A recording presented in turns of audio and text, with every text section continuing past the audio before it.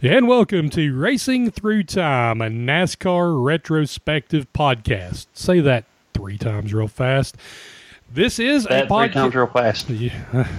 This is a podcast covering the 1986 NASCAR Winston Cup season. And Andy Waddell with Ricky Wittenberg here. We call Andy the Hot Pocket from a previous adventure that we used to be on, and I have no nickname. I don't think I need one. But Andy, it is good to have you on for this project. We are going to, you're probably going to be on most of the episodes, I would presume. And as your host, Ricky Wittenberg, I am a writer for onpitroad.com.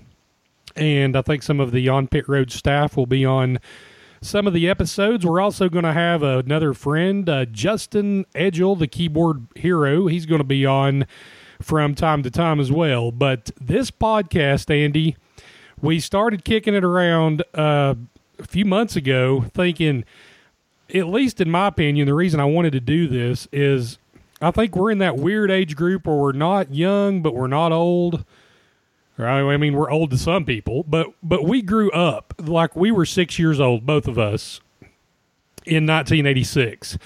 So this is a season that we grew up with. We've been NASCAR fans our entire lives, but when you're 6 years old, you're out digging in the dirt and eating worms. You don't remember a lot of the NASCAR stuff. So even us going back right now and rewatching this, I can say with certainty for this Daytona 500 show, I know way more than I ever did about 1986 in just the research we did for this first show. Oh, yeah, just the first show. I mean, we went back and looked at all this stuff, and just some of the names that you see on here, you see them when they're young, when they're first starting out. You know, Rookie of the Years, Kenny Schrader, he's just starting out here. Tim Richmond's just coming into his own. Earnhardt's only been in there, 6, 7 years at this point. It's a whole nother world, and I'm really enjoying it. Oh, yeah. And so in this show, we've plugged it on a couple of social media outlets, on our Twitter pages. This show is going to be a history lesson, but we're also going to have fun. So what I've got to tell people right up front is leave your feelings at the door. We're going to make fun of a lot of this stuff. And guys, this is just all, if you're familiar with wrestling, we are kayfabing.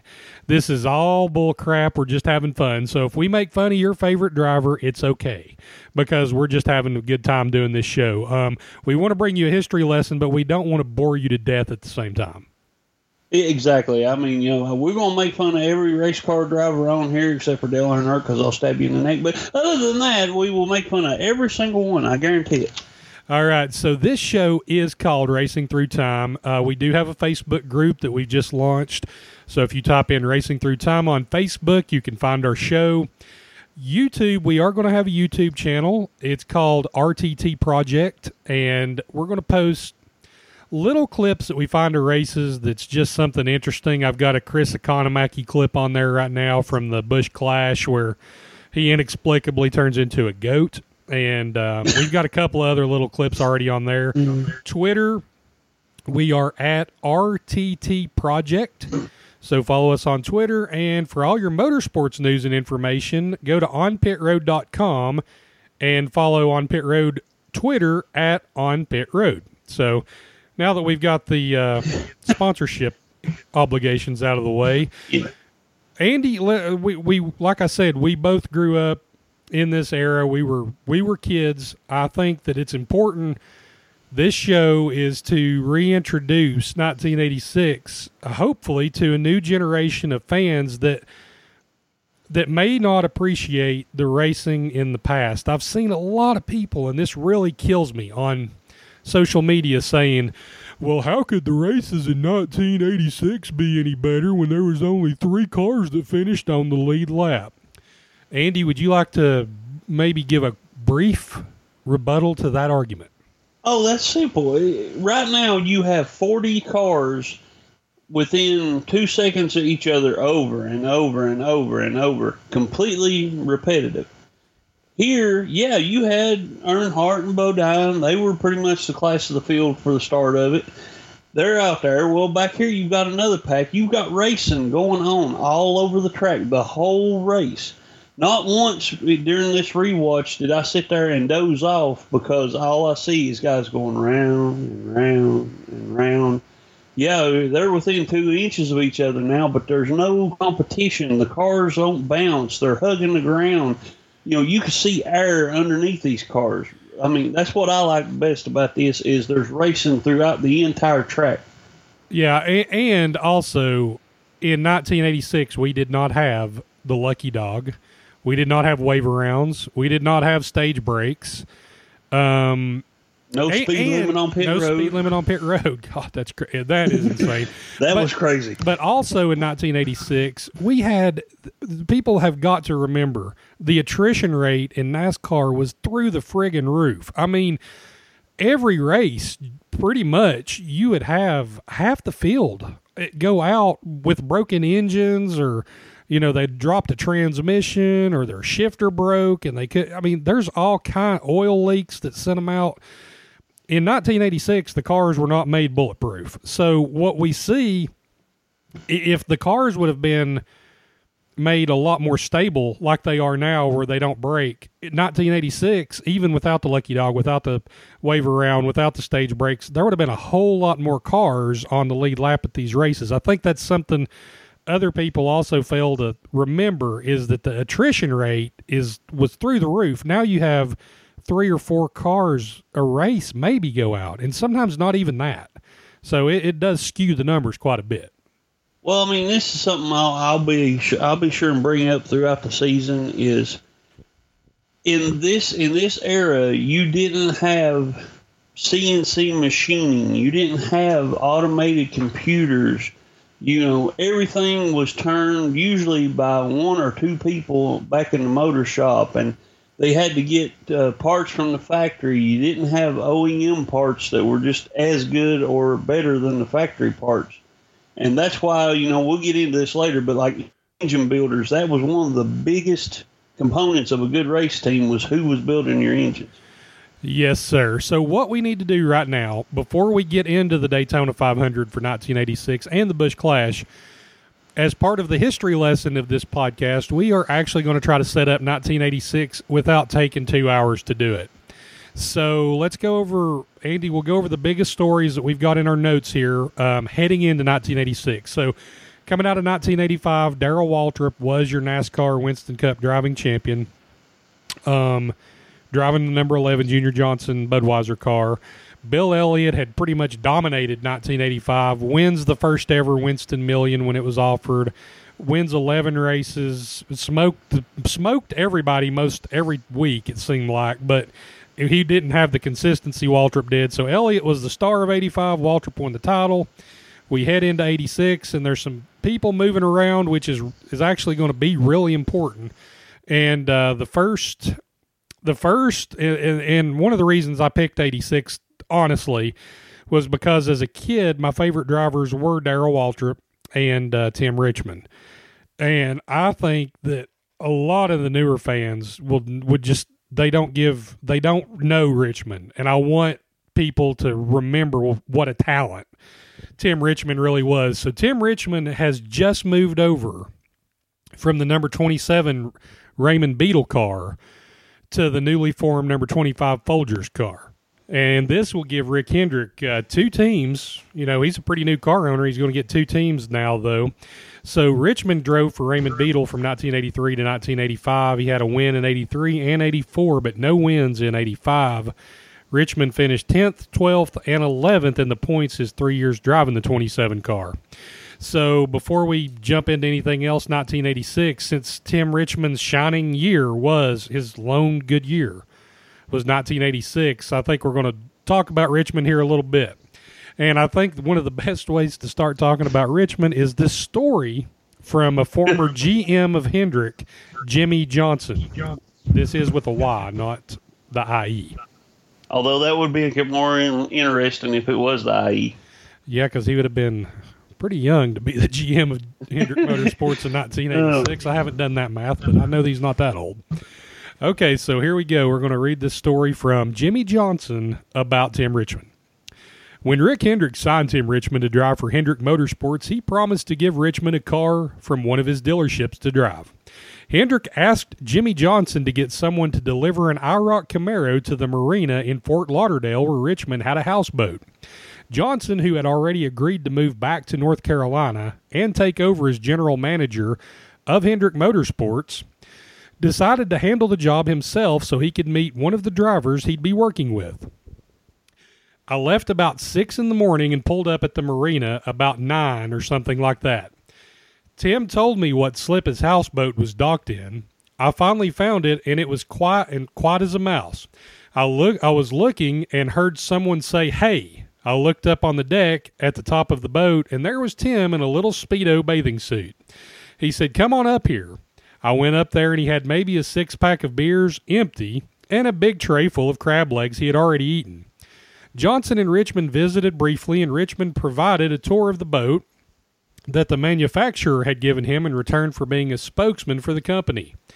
Johnson had a 1 p.m. flight back across the state to Tampa, so he asked Richmond to drive him to the airport. That, Johnson said, was a big mistake. So we go flying down the road, this 6 or 8 lane highway with like 4-inch curb separating the two sides. All of a sudden, he says, "You want a cup of coffee?" I said I wasn't that much of a coffee drinker, but he jerked the wheel to the left and we jumped the curb running 70 or 80. The thing started sliding backwards into oncoming traffic, and he slid it around, jerked it back into low gear, and floored it. We're spinning the wheels going backwards. You couldn't see for the smoke. The thing took off, and he went immediately back over the curb, across in front of traffic, and down an embankment into the parking lot of this coffee shop. Johnson looked at Richmond incredulously. I said, "What in the hell is that all about?" Tim said, "They're topless."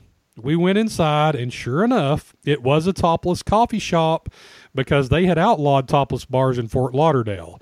So we get in, get a cup of coffee, and check out the interior. We get back in the car and go to the airport where they're doing a lot of construction work. Tim and I pull up under the parking deck, and I open the door. I've got one leg out, turning to say goodbye. And as I was looking forward to working with him, but as a cab pulls up behind us, the guy blows his horn. Tim looks in the mirror, puts the car in reverse, and stomps the gas. He drills the cab. I almost broke my damn leg. It knocked the cab driver back, and he goes peeling out. Tim jerks the car out of reverse, into gear, and takes off after him, with me trying to get back in the car and shut the door. We chased the cab through the construction with the workers scattering. The cab ran a stoplight and got away from us. Tim said, "I can't stand for somebody to do that to me." He then took me back and dropped me off. That was my initiation to Tim. Early the next year, as the start of the 1986 season approached, Folgers sent some of its top officials and advertising representatives to Charlotte to meet with key players in the race team to plan their marketing strategies. "It's a freezing cold day," Johnson said. "We had a meeting that was supposed to start at 9 a.m. Harry and Rick and I show up in 3-piece suits. This is our first meeting with these guys to make the game plan and talk about their expectations. It's a big meeting, and we want it to be perfect. We want to make a good first impression." We start the meeting just sort of talking, and they had concerns about Tim and his reputation. Rick telling them, "I've got this covered. Tim and I have a great relationship, and I promise you I am going to clean him up." Tim shows up half an hour late. He walks in, and he's got on these big fur coat and after ski boots with fur around the tops, just ugly-looking things. He takes the fur coat off and throws it across the table. Under that, he had on a T-shirt that said something like "Eat More Posse," and a pair of jogging shorts that were cut up the side. Tim goes and sits at the head of the table, throws his legs up on the table. Everything just fell out. Rick and Harry and I were saying, "Oh, my God." Andy, that is Tim Richmond in a nutshell. Pretty much. I mean, from everything you read and hear about him, when you go back and look at it, because like you say, we were young when he was, hitting his prime.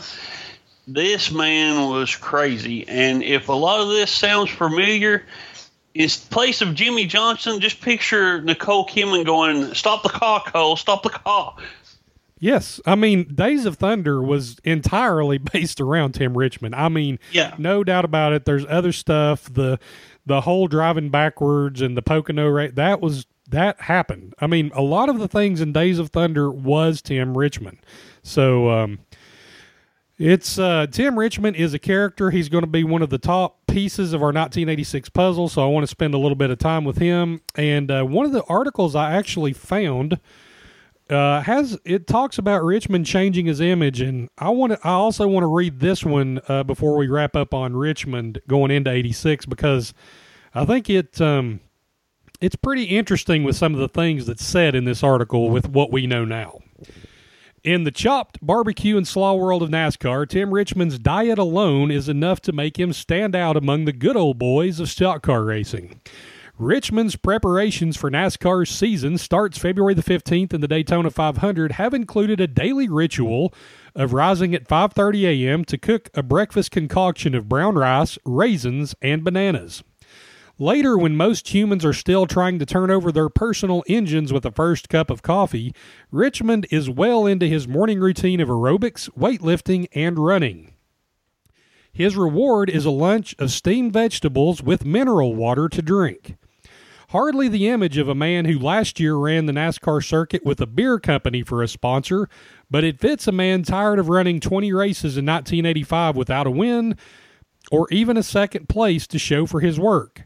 "I'm charging my batteries," said Richmond, describing the weeks he spent living off and on a boat in Fort Lauderdale, Florida. Richmond has worked in the past year to alter his image as the NASCAR circuit's one-man tribute to Hollywood and blown dry hair. In addition to adopting the Eat to Win diet and exercise program employed by such notables as Martina Navratilova, Richmond has a new ride, a new crew chief, new sponsor, and new team owner. "It just clicked one day. It was time for a change," Richmond said. "I didn't like the way I was, so I took charge of my life. I didn't like the way I was and wanted to get back to being the person I was, healthy, eating the right food, and getting exercise."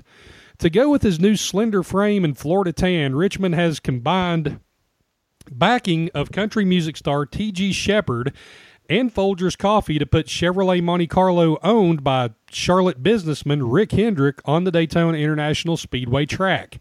Hendrick has added racing veteran Harry Hyde to the team as crew chief.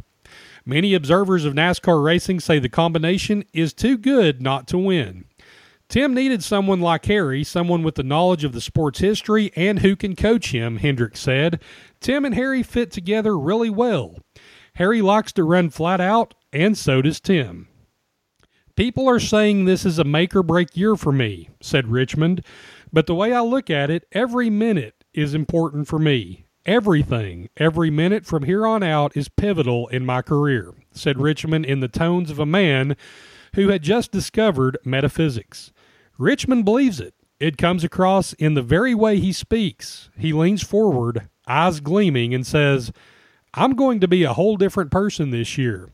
I think people can tell that about me. I've taken hold of my life." God, Andy, what we know now, just listen to that article. It's God, that's hard to read, honestly. It's almost prophetic. I mean, I'm not real sure how much he knew about his diagnosis at this point, or if he knew anything. Yeah, I'll look this up. This is something because I thought maybe he knew something was going on. He doesn't really get sick, at least from what I can tell, enough to go. He goes to the doctor sometime in the spring of '86 because he's got a cold that it won't go away. But he doesn't learn until he gets really sick right after the banquet, after 1986. So in December of 1986, that's around the time where he finds out that he has AIDS. I don't know if he finds out in December or January of December 86, January 87, but he has no idea heading into 86 that he has AIDS. No clue. Oh, that makes it even worse then. Good Lord. You talk about some people, I don't know, I guess you get a sixth sense or a feeling about something coming on. And that's like I say, that's hard to read knowing what you know now and with as much talent as he had. Yeah. So Richmond, he was trying to clean up his act going into 86. He knew this was his chance. He knew getting Folgers Coffee, having Rick Hendrick, having Harry Hyde, he knew this was a good shot. And he was trying to clean it up. And, God, it's just, A little too late. I mean, nobody and that's something now we take for granted. Everybody now knows about all the dangers of all the bloodborne diseases and all that, and they just didn't back then. I mean, it was a wide open ball game in the 80s. It was the lavish lifestyle, and Richmond led it, and it bit him. But nobody knew then. You didn't know that this could happen to you. No, and that's another thing. That's part of it where he was a little bit ahead of his time. Just like the article says, at this time in NASCAR, you still got people smoking cigarettes during caution. The thought of having trainers and doing aerobics and keeping your body in top shape, that didn't go through most of their minds other than, can I make it through a 500-mile race? No, absolutely not. So, I mean, Richmond was he was a pioneer in a lot of ways, honestly. He really was. So, I am sure we're going to spend a lot of time with Tim Richmond this year. We'll jump on to the next topic, which is what happened to his ride. Rusty Wallace replaces Richmond in the 27 with sponsorship of Alugard. Wallace had driven the Cliff Stewart number 88 in 1984 with sponsorship from Gatorade and drove the Stewart car in 1985 running the number 2. And he had Alugard as the sponsor in 85. So he brings it over in 1986 to replace Tim Richmond. Alan Kawicki and Michael Waltrip are both rookies trying to run the entire season. Ironically enough, both of them miss the Daytona 500 because back then you had cars missing Daytona. We had, I think, 13 or 14 DNFs that didn't make it through the qualifying races. So Waltrip and Kawicki, both rookies, but neither one of them make Daytona. A lot of people may not know, before Kawicki came to NASCAR, he was a former track champion at Slinger Speedway, 2-time track champion at Wisconsin International. He was pretty successful in the ASA back when the ASA was a big deal. Bob Seneca, Mike Eddy, those guys. I mean, Rusty Wallace came from the ASA. Mark Martin ran in the ASA. A lot of the hot shots come from the ASA, and Kawicki was an up and coming guy. But him and Waltrip are both going to be running for Rookie of the Year. We won't spend no time on them right now because they don't even make Daytona. Doing the research for the Daytona 500. I ran across this thing called the LR Series, and I thought, what's that? I've never heard of that. So for the other people that may say, what's that? I've never heard of that. Let me give you a brief rundown of the LR Series straight from an article from the Associated Press. The most significant move in NASCAR's attempt to expand its audience could be the plans to incorporate a new series of road races into the Winston Cup schedule in 1987. Dubbed the LR, Left and Right Turning Series, the races would be run in smaller, lighter cars on existing road courses like Laguna Seca in California or on temporary street courses such as the Meadowlands in New Jersey. The LR Series, a shift from traditional oval racing, would count in the standings. To ensure future growth, we felt that we had to have flexibility to run anywhere because we don't see anyone building new super speedways, said Jim Hunter. Well, they may not have been in 1986, but it wasn't going to be long before that's not factual, said Jim Hunter, NASCAR's vice president. And we felt that we had to have race cars that could run anywhere. When we began to talk about street races, we knew our current cars were too big and bulky to give the fans the type of competition on road courses that they've become used to. Hunter said that it could take until midsummer to complete testing of the LR Series prototype models and to iron out the other details. So the article actually goes on and it talks about Willie T. Ribbs coming to NASCAR, and that was a draw to get him to come to NASCAR, was this potential of the LR Series. I've done a little more research on it. The only guy that actually built a car that was customized for the LR Series, and from what I read, he spent close to $100,000, which is not pocket change in 1986, was Bobby Allison. So Bobby Allison builds this prototype car and tests it for NASCAR and has all this, and then NASCAR doesn't run the LR Series. So I would venture to guess if you ever talk to Bobby Allison, I wouldn't probably bring up the LR Series. Andy, I mean, this is, when you read this and they're talking about expansion and growing and they want to do a road course series, this kind of sounds like, they want to get to more road courses now. They're doing this now, and this is an article from 1986, and they were talking about it then. Yeah, and they should have went with it instead of they went entirely the wrong direction. Now you've got I don't even know exactly how many 1.5 miles, 2 mile tri-ovals just all over the place. And, now, like you say, they're talking about going back to more short tracks, more road courses, get back to the roots of racing. And, here they knew this back in 86. So why is it taking so long for them to come around on it? I think that, I don't know. I mean, this is one thing I can tell you they said they were talking to, now they did mention in the article they were talking to Sears Point back then because they knew that Riverside was going away, and they do wind up getting Sears Point, which is now known as, now is it known as Sears? No, because that's the spot, Sonoma, out in Sonoma. Yeah, Sonoma. So we've got that. They had been talking to Portland, Road America, Mid-Ohio, so they were actually thinking about adding 4 or 5 road courses, but this is probably why they didn't do it.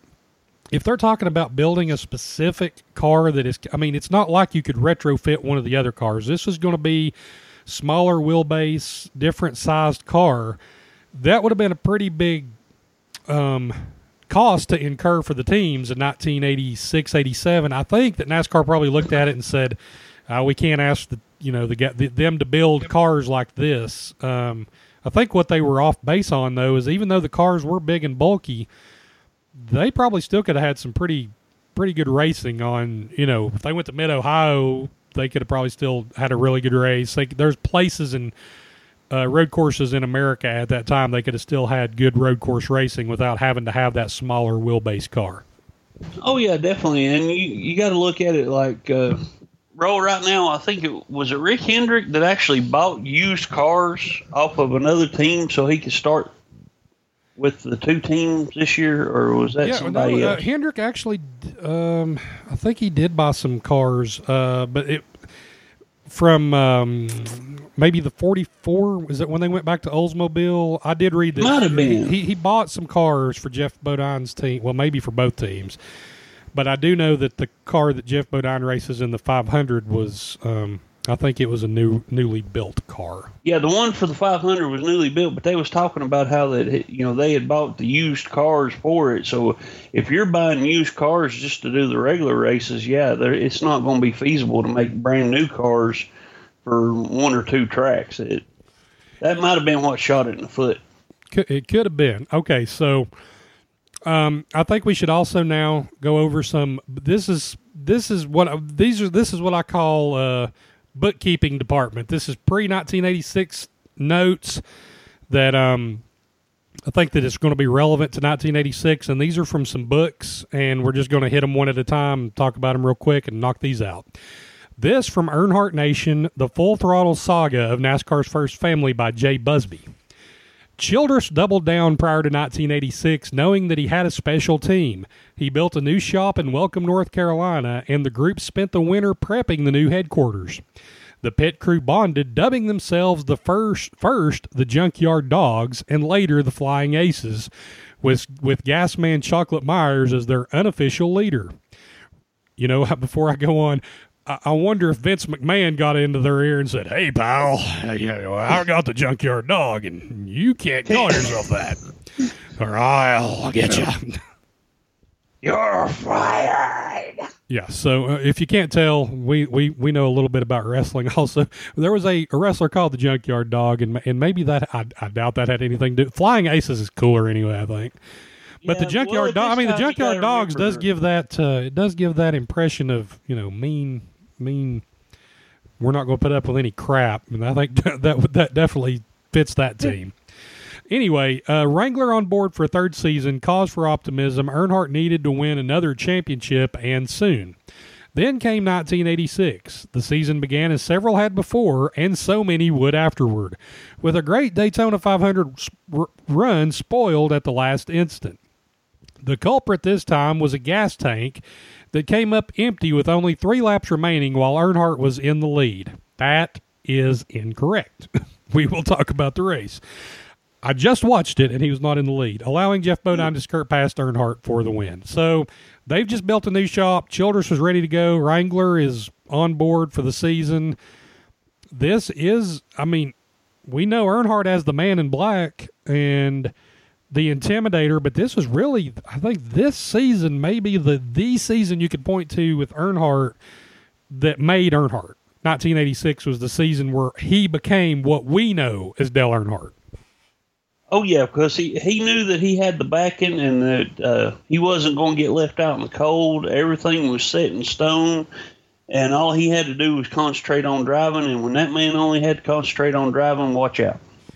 Yes, sir. Okay, so another book here, Sundays Will Never Be the Same by Darrell Waltrip. Junior Johnson was not satisfied with winning the season championship in 1985. We had won only 3 races all year, and he hated losing races. In my opinion, Junior would rather win a race than win a championship. He was irked by the evident superiority of the new Fords and was further annoyed by the fact that Chevrolet was starting to help other owners. We had once been Chevy's #1 team, but now Rick Hendrick and Richard Childress were getting plenty of attention and assistance from Chevy too. So that from Darrell Waltrip's book.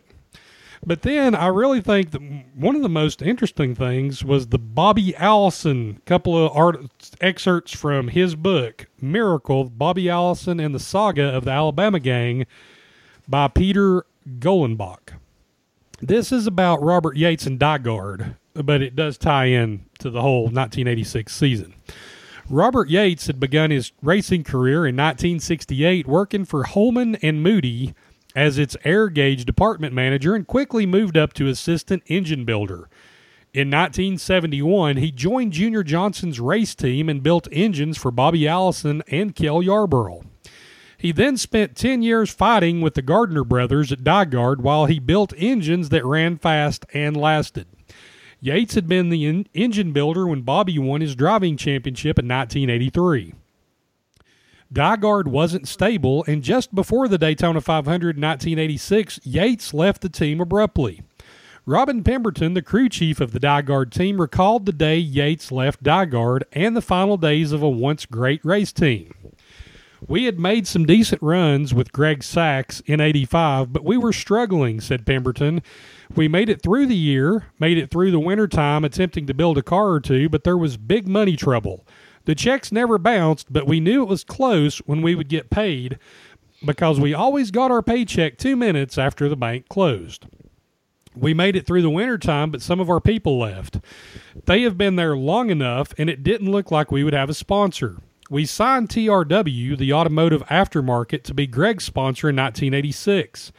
We started the season, but we were struggling. Robert Yates was still there. In February of 86, we were at Daytona for the 500, and Dick Beatty, who was in charge of competition for NASCAR, made the announcement at the end of the day. Okay, guys, put your tools down and go home. The night he made that announcement, Robert Yates said, okay, I'm laying my tools down and I'm going home. Well, what Robert meant was he was laying his tools down and he was going home. He said to me, I got you this far. I had the sense something was going wrong, and sure enough, that was his last day at Dygard. He was just gone. He took his tools, and he went home. He had just had enough. One too many checks didn't go in the right direction, so the next day I have no engine builder. We went to Richmond and to Rockingham. By then we were working from 6 in the morning until 5 or 6 in the morning every day. We didn't have enough men, didn't have enough going on. You would literally leave the shop, drive home, take a shower, turn around, and drive back to work. My wife wasn't doing real good with it. Our child was 4 months old. This whole thing was insane, and it was time to leave. So, Andy, Dygard Racing had been, pretty big deal. Big-time troubles here that a lot of people don't know about. I'm sure they could keep this kind of quiet back then before we had Twitter in 1986, but not looking good heading into 86 to lose Robert Yates. And he went home. He left NASCAR. Yeah. He does come back, obviously, but he quit. He just went home. Yeah, he was one of those people. When he was done, is like, I'm done. Here, and you can't blame him in a way, because here you are one of the premier engine builders, even at that time. everybody talks about how good the motors were, how long they lasted, how fast they could get, how much horsepower he got out of them. And you're one of the main guys, and your check's bouncing. Well, your check ain't bouncing, but you're getting it before you can cash it at the bank. Yeah. So, yeah, I don't blame him. I'd have packed my stuff up and went to the house, too. I was surprised somebody else didn't try to pick him up. Maybe they did, and he was just tired. Look, I'm tired of it. I'm going home. I'm doing something else. Yeah, he's probably just burnt out at that point. Okay, so the other article the other little excerpt we're going to take out of the Bobby Allison book. In 1986, when Bobby Allison signed with the Stavola brothers, for years he had refused to be part of a two-man team. He wanted everyone on the team devoted to him. When the Stavolas took Bobby, he would be joining Bobby Hillin. Bobby assumed since he was the veteran with a track record of more than 80 wins, he would be top dog and Hillin would be the second car. He didn't realize that after his winless 1985 that the Stavolas saw him as an over-the-hill has-been hired to take their wonderkind to the next level. Bobby, not understanding his role and place, even went so far as to suggest that the Stavolas put Hillin in an ARCA car so Bobby could teach him what he needed to know to win at the Winston Cup level. Oh no, Bobby was told. We're going to run him at Daytona, not some ARCA race. He's going to run Winston Cup, period. You can drive for S2 if you want to. Bobby had to eat a little crow. He went and apologized to Hillin. The Stavolas badly wanted for Bobby Hillin to be the next young superstar in racing. They assigned Ron Puryear, who was hired as their manager of racing operations, to get Hillin to the top. Puryear, in an attempt to satisfy his boss's desire to better Hillin, paid Allison's wants very little mind, and it became very difficult for Allison to work with him. Let's get myself going for now. Let me not think about Bobby Hillin, Allison would say to Puryear. No, was the answer. You've got to help Hillin. Bobby hired Wayne Baumgardner to be his crew chief. I thought Wayne did a very good job, said Bobby. Wayne tried hard and tried to do my part of the program with very little cooperation from Ron Puryear. Despite the limitations, Bobby kept positive. I felt our team had promise for the future, he said.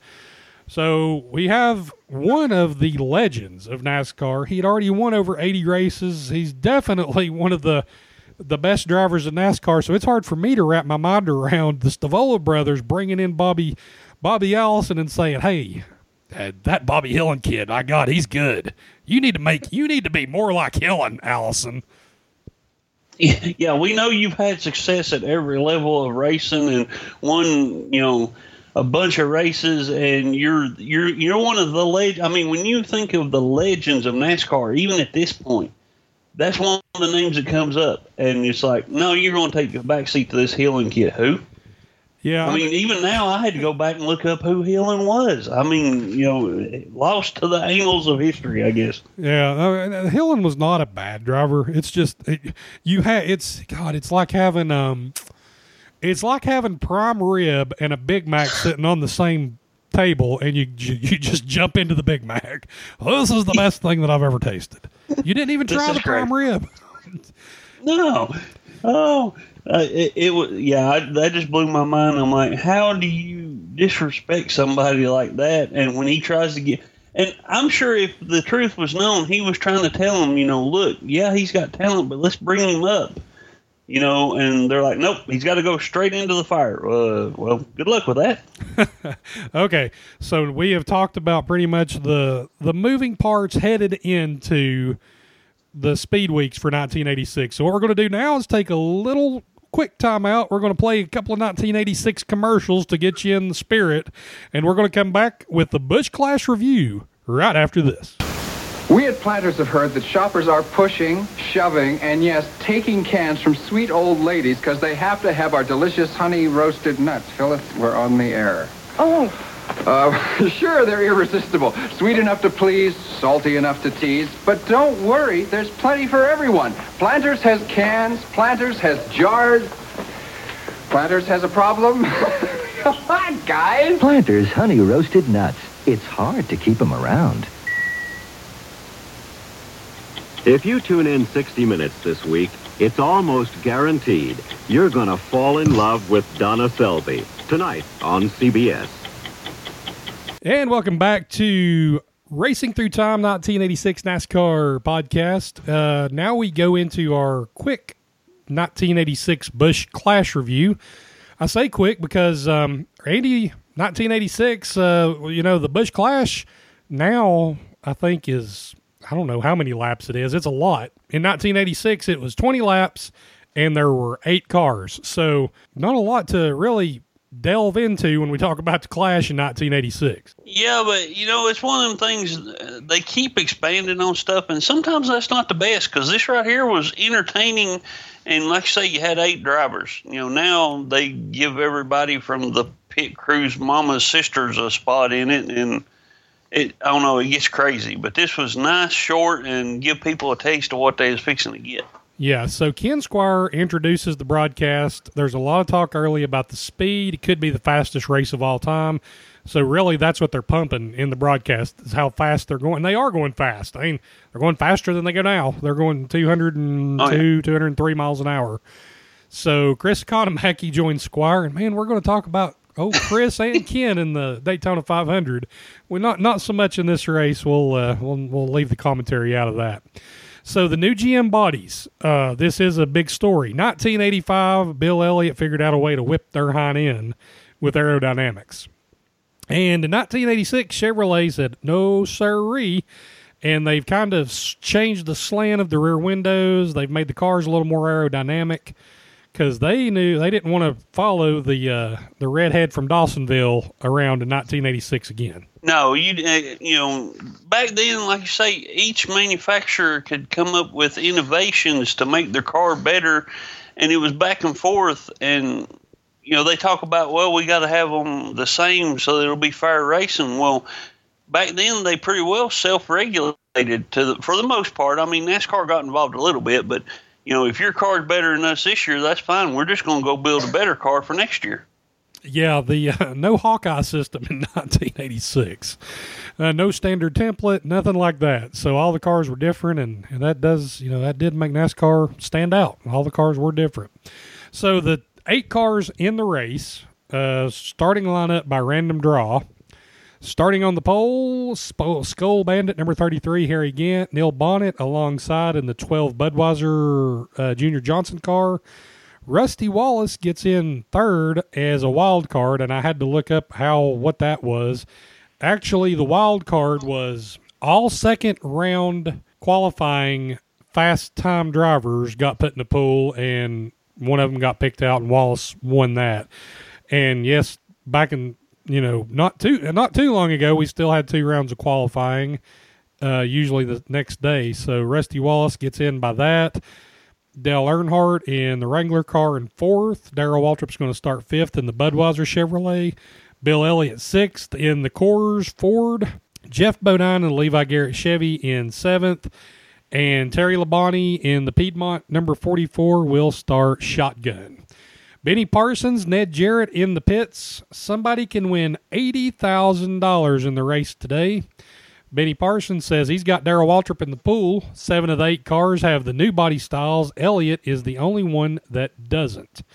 Now, interesting fact here, Dale Earnhardt is the only driver who brought a car specifically for the Busch Clash. The second fewest cars to ever start the Clash, the fewest was 7 in 1981. And Andy, my God, look at that crowd. It was beautiful, wasn't it? I mean, it didn't look like it was an empty seat in the house. No, and I know Daytona did not. I think they said 80,000 grandstand, something like that. And I had to look it up to see what else was maybe going on that day. I thought, surely they can't all be there just for the Busch Clash. I mean, my gosh, it was full. And they qualifying had got rained out the day before, so they did wind up having qualifying that day, and there was an ARCA race. But still, that kind of crowd to watch 20 cars, basically the 20 laps, 8 cars drew that crowd. Yeah, and well, it goes back to, used to a NASCAR race was it was a weekend event. It wasn't just, hey, they're coming to race. It was, hey, we got to get up there because we got to find the drivers. We got to look at all this other stuff.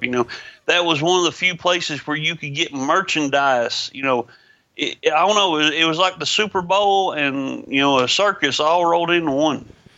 Well, some people still say that the circus has been around for a while, but honestly, I mean, we're not here to crack because I write about NASCAR now. I mean, I like it. I wouldn't write about it if I didn't.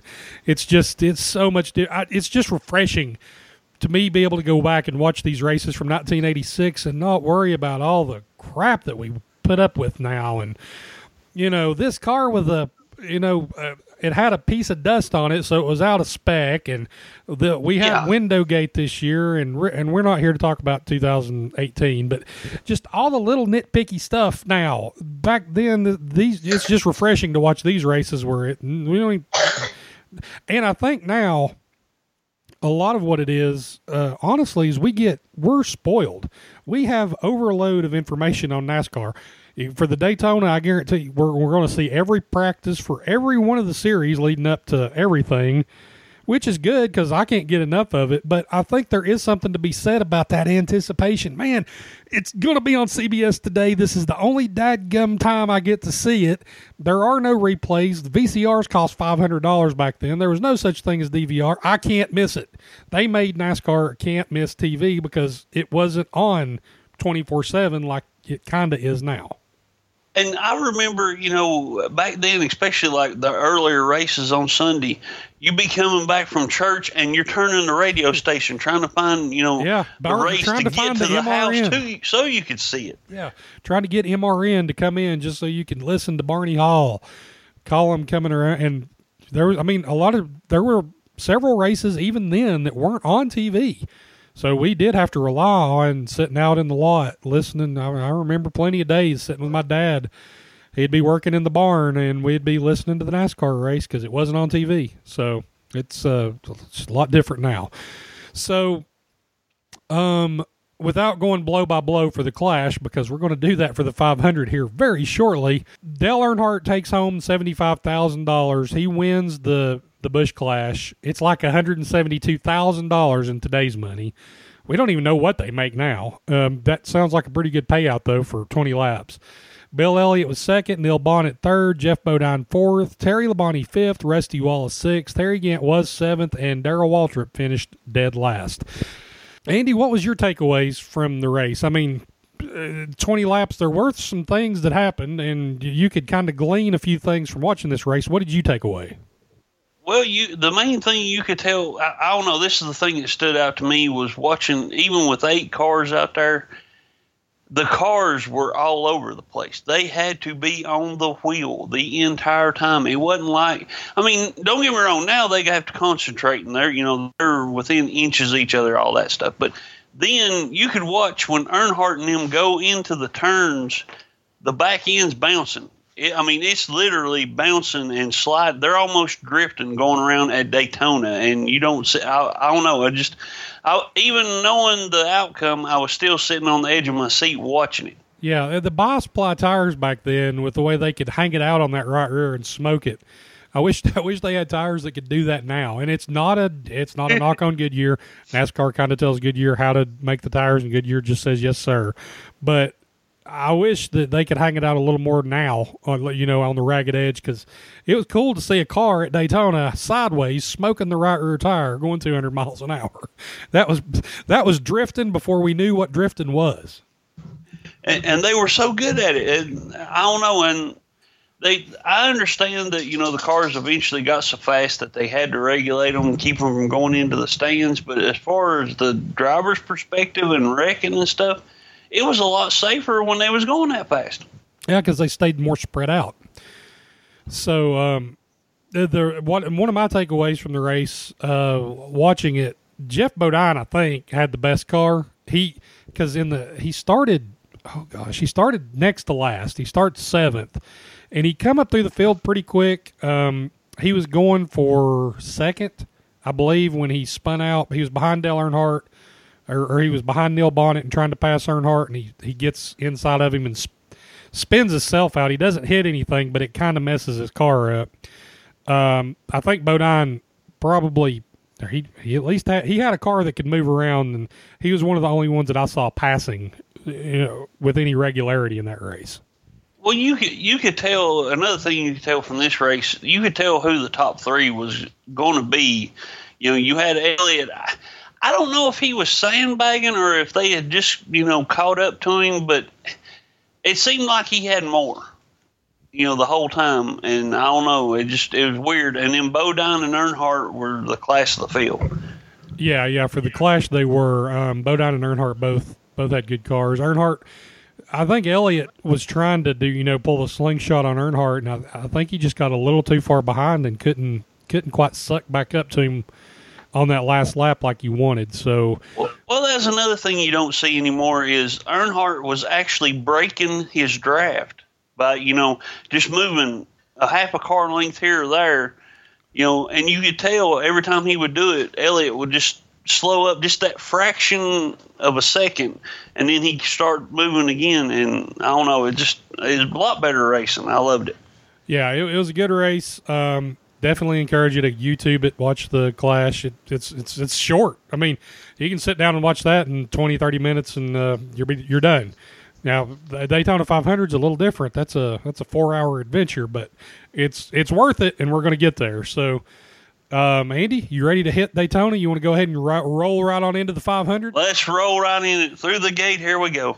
All right, so what we got the Daytona 500 coming at you, and Ken Squire going to give us the introduction. Good afternoon, ladies and gentlemen. I'm Ken Squire, and welcome to CBS full flag-to-flag coverage of the Daytona 500 for our 8th year here. And what a great day we have. We haven't had better any time we've been here to this speedway to see this 500-mile race. A year ago, some 7 cars hit 200 miles per hour in qualifying laps. This year, some 26 accomplished that feat. But the 80,000 seats that are sold out here today and this infield that is jammed like never before has not been brought here for sheer speed. They've been brought here by people. King Richard is back, and he means business today. And Bobby Allison will be starting in the second row. But the man who really has galvanized the public's interest in stock car racing sits on the pole for the second straight year. That's Bill Elliott. 1 year ago, he won this race, and he became a combination of Tom Swift and Horatio Alger, and he intends to keep it going today. Okay, so we get Ken Squire with his introduction of the Daytona 500. That gets you going. I mean, Ken Squire sets the mood. It's a big race. You know it's a big race. If you just turned it on and don't have a clue what's going on, you're sitting in front of CBS going, I don't know what this is, but I'm going to watch it. Well, I mean, he was the equivalent of Michael Buffer for NASCAR. When you heard that voice, you knew it was about go time. Oh, yeah. Yeah, Ken Squire, definitely the man for NASCAR. Chris Economaki comes in, and he actually said something that caught my ear. He's just doing his little intro. He says, after all, stock car racing is not just a sport, it's a business. Even in 1986, they're talking about it being a business. So we take that for granted now. Everything, NASCAR is all business, all business, all business. Well, they knew that in 1986. Well, that's another thing we're going to run into that, like I say, when we were younger, we didn't catch. But a lot of the complaints and stuff that you hear today about drivers, you're going to hear the same thing here later on in the broadcast. So I'll just save that for later. All right, and this is something that put me for the blast from the past. The Reverend Hal Marchman going to give us a little bit of an invocation. We're catching it in progress. We're going to give you the invocation. We joined the Reverend Hal Marchman in the invocation. Helping us to improve our relationship with you and our relationship with one another. So we invoke your blessings on the activities this day. Amen. So Hal Marchman, every time you hear Daytona, we have invocations now all the time, but that just triggered something in my happy thoughts. You're hearing the Reverend Hal Marchman come in for the introduction for the Daytona 500. Yeah, I don't know. It's just one of the things like when you hear the start of the G.I. Joe anthem, it takes you back to when you was younger, and you're like, oh, yeah, I don't know what this is going to be. So here's something that you'll never hear again. Dale Earnhardt is mad at Jeff Bodine after the 125s. Ken Squire says there is bad blood there. And we go to an interview with Mr. Bodine as he sets up the Daytona 500. I'm one row ahead of you, Chris, with the outside pole sitter, Jeff Bodine. You followed Earnhardt across the line in Thursday's qualifying race. What did you learn there that'll help you prepare for today? Well, we learned the cars, the Chevrolets with the fastback mic are tighter than they were last year. We always complained loose to our pit crews. The back end wanted to spit around. Now the front ends wanted to go straight. It's a good feeling. We think we've got it worked out. Gary Nelson and I have worked all week to get the car neutral. We think that's what we got. I'd like to say hi to my two boys, Matthew and Barry. Love you. Will it be tough to keep the car on the bottom of the racetrack in the turns? Because that will win the race today. Well, that's what we've been working for, Mark. We hope we've got the combination to do that, to run low. That's the main game plan for today, to run on the low side of this racetrack. Like Earnhardt can, he's looking for his first Daytona 500 victory.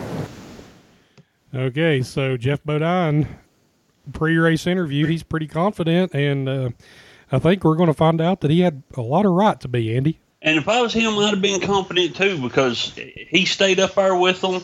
He was one of the few that could actually jump out to the lead and keep it. So, yeah, he had all the right in the world to be confident. Oh, yeah. So that we had that from Bodine. We're going to jump right in to the director of marketing, executive vice president of Anheuser-Busch, Michael J. Rorty, as he gives a rousing rendition of Gentlemen, Start Your Engines. I believe we're seconds away from getting the command to fire these cars up. Gentlemen, Looks like they have a small mic problem there.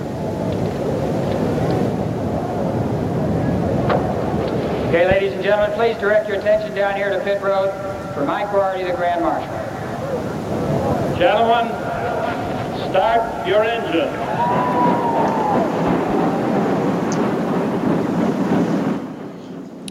So somebody that just absolutely sounded thrilled to be there. Michael J. Rorty. I wonder if he'd been sampling the product all day. Gentlemen, start the damn engines. I don't know. I do know. I like it how Ken Squires, he has a small mic problem. I think a lot of people have. And I'm sitting here thinking, give him a big mic then. They did. They actually did. They turned around, they threw that mic away, and they changed mics out, and I think the other one had a bigger boom on it. Ken Squire introduces his broadcasting partners for the day, Ned Jarrett and David Hobbs. And I love David Hobbs, but David Hobbs and NASCAR is an interesting combination, especially when you hear this race, some of the things that he says. Dale Jarrett says there's going to be, no, not Dale Jarrett. Ned Jarrett says there's going to be crosswinds about 45 to 50 miles per hour blowing around today. Already on the pace laps, we have Joe Ruttman with his hood up on pit road. AJ Foyt had to change wheels this morning. And so even before, see, this is what I'm talking about with it. We have crap happening before they even take the green flag, Andy. Yeah, and that's what makes it so exciting, because they go through all this trouble to get everything right, and then they still don't know what little part of the car could go wrong right before they start. Yeah, exactly. So we are ready to hit it, and Ken Squire is going to explode us into the green flag. Gamblers in Las Vegas will tell you when a man has rolled 3 times in a row and hit 7, that's the time to double up. Earnhardt has hit 3 times in a row. Joe Gasaway at the control tower, ready to snap the button and explode this field into turn number 1 into the back straightaway at 200 miles per hour. You're watching the Daytona 500 live on CBS. There we go. We explode the field into turn 1, and I didn't think it was going to be that, we death match 2000, but we explode the field into turn 1. Luckily, they all come through clean. God, still, Ken Squire bringing it to green. I was pumped up. I was ready for it. I was ready for the race. Yeah, and no boogity, boogity, boogity. Sorry, I know you love Walter, but... Yeah, I mean, at some point it does kind of grow a little old. Yeah, that's a good way to put it. So we do have Bill Elliott, Bodine side by side at the end of lap 1. They go to an in-car camera that they'll show several times of Bodine. I love the camera. I don't know why. We talked about this off the air before we even done the show. We can't figure out why that camera looks a lot cooler than it does today. Because, I mean, we have Ultra HD, 4K, right in your seat, everything you want to see right in front of your screen. And this 1986 camera that probably weighed 20 pounds that's sitting in the car, it just gives you some kind of a visual that's different than we get now. Yeah. Yeah, well, like you said, we was talking about it off there. I don't know if the cameras they've got now, especially, because they got it on the GoPros and all that, where it takes the vibration out, or if it was just nostalgic or what it is. But the angle, it looks like you're sitting in the passenger seat, and the camera, when it turns, is just like you turning your head, almost like a VR experience. Yeah, I don't know. I can't explain it. Watch the race. Tell us what you think. Tell us why why it looked that much better in 1986 than it does now. And that's not just rose-colored glasses because we're trying to crap on today's racing. There's something about that camera that makes it look. I swear it must be because of the camera shake and the way the cars are bouncing around. And one thing that I also, now we have the ticker running immediately that has all the positions, the color of the. We're under green, the lap counter. On the bottom line, there's another thing scrolling with other sports news. So we have like 18 things scrolling at once on our screen. Maybe there's just so much stuff on the screen now that when you're watching this race in 1986, there is very little graphics. When you see the cars on the TV broadcast, all you see is the cars. You see nothing else, and that might have something to do with it. That could be the case because, like I say, now they've got everything. They can even tell you what they have for breakfast and all that stuff scrolling across the screen. Whereas here, every once in a while, if somebody had a bad wreck, you might see the car number and their name pop underneath it. Yeah, it's just a different setup on the broadcast because we have all the bells and whistles now that they did not have then. So the 5-car Earnhardt and Bobby Allison all get by Bill Elliott pretty early here in the race. You can tell Bodine's car is fast. I think he had the best car in the Clash the week before, and you can tell it's strong here. Early in the race, we get Richard Petty into the wall coming out of turn 4 on lap 4. He comes into the pits, and they check the tires. Sterling Marlin also hits the pits. There was no pit road speed limit, so immediately I'm like, oh, my God, he's speeding. No, there is no speeding. And those guys that were on pit road back then had some big cojones to stand out there with them cars screaming at them as fast as they was coming down pit road. How would you like to be the sign guy out there going, whoa? the one guy that might actually buy it, and he's the having to hold that sign out for it would not be fun. No.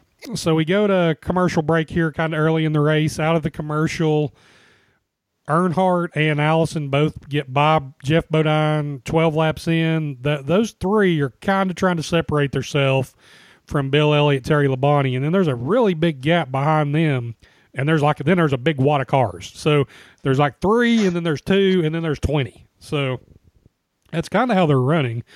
Bill Elliott, we hear, is going to make some adjustments on his first pit stop.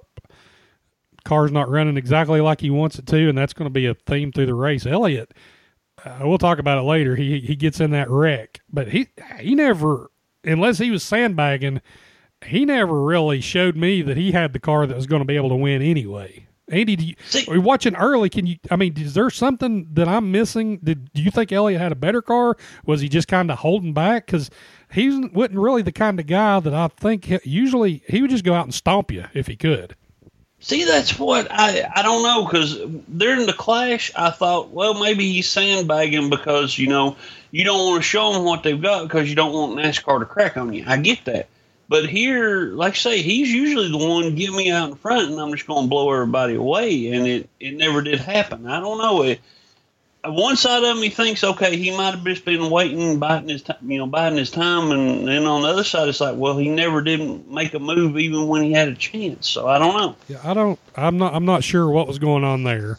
So we get cars spread out. There's a few small packs of cars, and in that one pack, when they do get back there and actually show it, that's one thing I will actually say about today's product. The TV coverage actually does a lot better job now of showing racing through the field if there's not racing up front. They kind of kept the cameras on the first pack of cars pretty much in this race and just sporadically showed racing in the pack. But when they did, they were 2 or 3 wide, and they were really they were in a wad there for a while, and I would have liked to have saw more racing from, like, I don't know, 8th to 20th, because they looked like they were having a pretty good scrap. Yeah, see, I will say that's my only complaint about the coverage as far as the angles and stuff that they used in the cameras, where they would show like the whole track and it'd give you a sense of how fast they were going. If they would just showed more of the back of the pack racing or the mid pack racing like you're talking about, I would have liked that a little bit better. But I don't know. I'm just a sucker for the old ones. I don't know. I'll actually say that because you brought up a good point, that it's something that I think today's TV camera, their coverage is good, but their camera's shots now, a lot of times I think they're too tight. Like they're too zoned in on a couple of cars. I like in these older races, they use a lot of wide shots, so you can see more of the track and more of the cars and what's going on. Now it's almost like it's, I don't know, it's so tight to the cars you don't see anything going on around it. In the coverage we see here, the camera angle's a little wider, it's a little panned back a little further, and you can see more of what's going on, I think. Yeah, you could see somebody when they was making a big move or when they first started the game. Whereas now, you can see the drive. You can see how, clean cut his fingernails are, but at the same time, you can't see who's moving up on him until he's done there in the shot. Yeah. I think they could merge the two and make it a lot better product. Yeah. So we get the pack racing. We come out of commercial on lap 24, and then one of the biggest things, one of my biggest moments of the race coming up right here. Dale Earnhardt is in first place here in the Daytona 500. Jeff Bodine maintaining second. Bill Elliott, the first Ford, is in third. Terry Labonte's Oldsmobile is running fourth. And Neil Bonnett's Chevrolet maintaining the fifth position with now 24 of the 200 laps complete. We are watching the leader coming on pit road. A little early for a regular pit stop, but there's... Car number 2, Kirk Bryant, has spun. He's tagged the wall. Yellow is out around the racetrack as car number 3, the leader, came in. And the early leader, the man that had just passed Earnhardt, Bobby Allison, he lost an engine. He has retired to the garage area. Bobby Allison trying to get back into this racing program with a brand new team, the Stavola brothers. Okay, and when I said one of the biggest moments of the race, I wasn't talking about Kurt Bryant and his crash. Nothing against Kurt Bryant, but I don't think he was going to be a factor anyway. But man, I just 20-some laps into the race, and that could have completely changed the look of the race. I mean, Bodine, obviously, we'll talk about it. He had a really good car. Earnhardt had a really good car. But there's two other guys. I think there was two other guys that could have won that race for sure, and one of them was definitely Bobby Allison. Oh, yeah, definitely. I mean, you never, especially at Daytona, you can never count out Allison to come up and win. And, we've seen weird things happen. We've seen the top two cars get wrecked within 100 yards of the finish line and third place take over, So you never know what could happen. But to be going out that soon, that had to be a heartbreaker. Yeah, I mean, Allison, we talked about the starting with Stavola brothers and new team, and they thought he was, at least in the book, what the perception was, maybe washed up, and he was, right up front at the 500 and had one of the best cars. And then I guess you'd rather blow it up running first than 41st, but it still ain't fun to blow it up. So let's let Allison tell it to the audience in his own words. Bobby, did it blow up on you? Yeah, it blew up. You had such a great run out here Thursday. I know you had high hopes today to win another Daytona 500, but from the few laps you're able to run, who's got the car to beat? Well, I haven't looked back in the pack any, and I was real worried about some of them sandbagging during the week, so there may be somebody back there looking pretty good. But on the other hand, Earnhardt looks awful good out front. So Bobby Allison, he's calling Earnhardt early. I mean, like he said, it was pretty early in the race. But Allison, he had recognized Earnhardt's speed there. So we get to the restart. Neil Bonnet takes it 3 wide with a lap Sterling Marlin and Earnhardt. Bonnet can't quite get by. He passes Marlin but can't get by Earnhardt. Then we get I'm pretty sure we get a bunch of random fan shots and shots from everywhere. This camera angle, I think that we get a shot of Linda Vaughn. If you don't know who Linda Vaughn is, just throw her in your Google machine. You can thank me later. Yeah. Stroker Ace was born to race. Yeah, she was in Stroker Ace and Gumball Rally and a prominent fixture on pit road for many years. Larry Pearson, he pulls it behind the wall, and we're going to play a little clip here, and this is going to be something we're going to talk about. That's the fifth engine they've lost this week. They lost one of the Sportsman race. That's the fourth engine to go away out here on the David Pearson car. David Pearson cut his eye on a contact lens while he was asleep. So he didn't start this race. Larry Pearson is son to take over. Okay, two things here. First thing, 5 engines. Somebody's fired. I mean, okay, well, yeah. Let me break in here for just a second with the 5 engines before we get to the good part. No, wait a minute. Well, hold on. Well, in fairness, one of them was the Busch car, but it's 4 engines in the Cup car. Well, we'll go with that. 4 engines in the Cup car. And they said that they was having valve problems, and I think people take it for granted nowadays, but the valves then had to be. They actually have valve grinding compound, and they had to be seated almost by hand. And then you've got a spring and a clip and the holder plus the arm.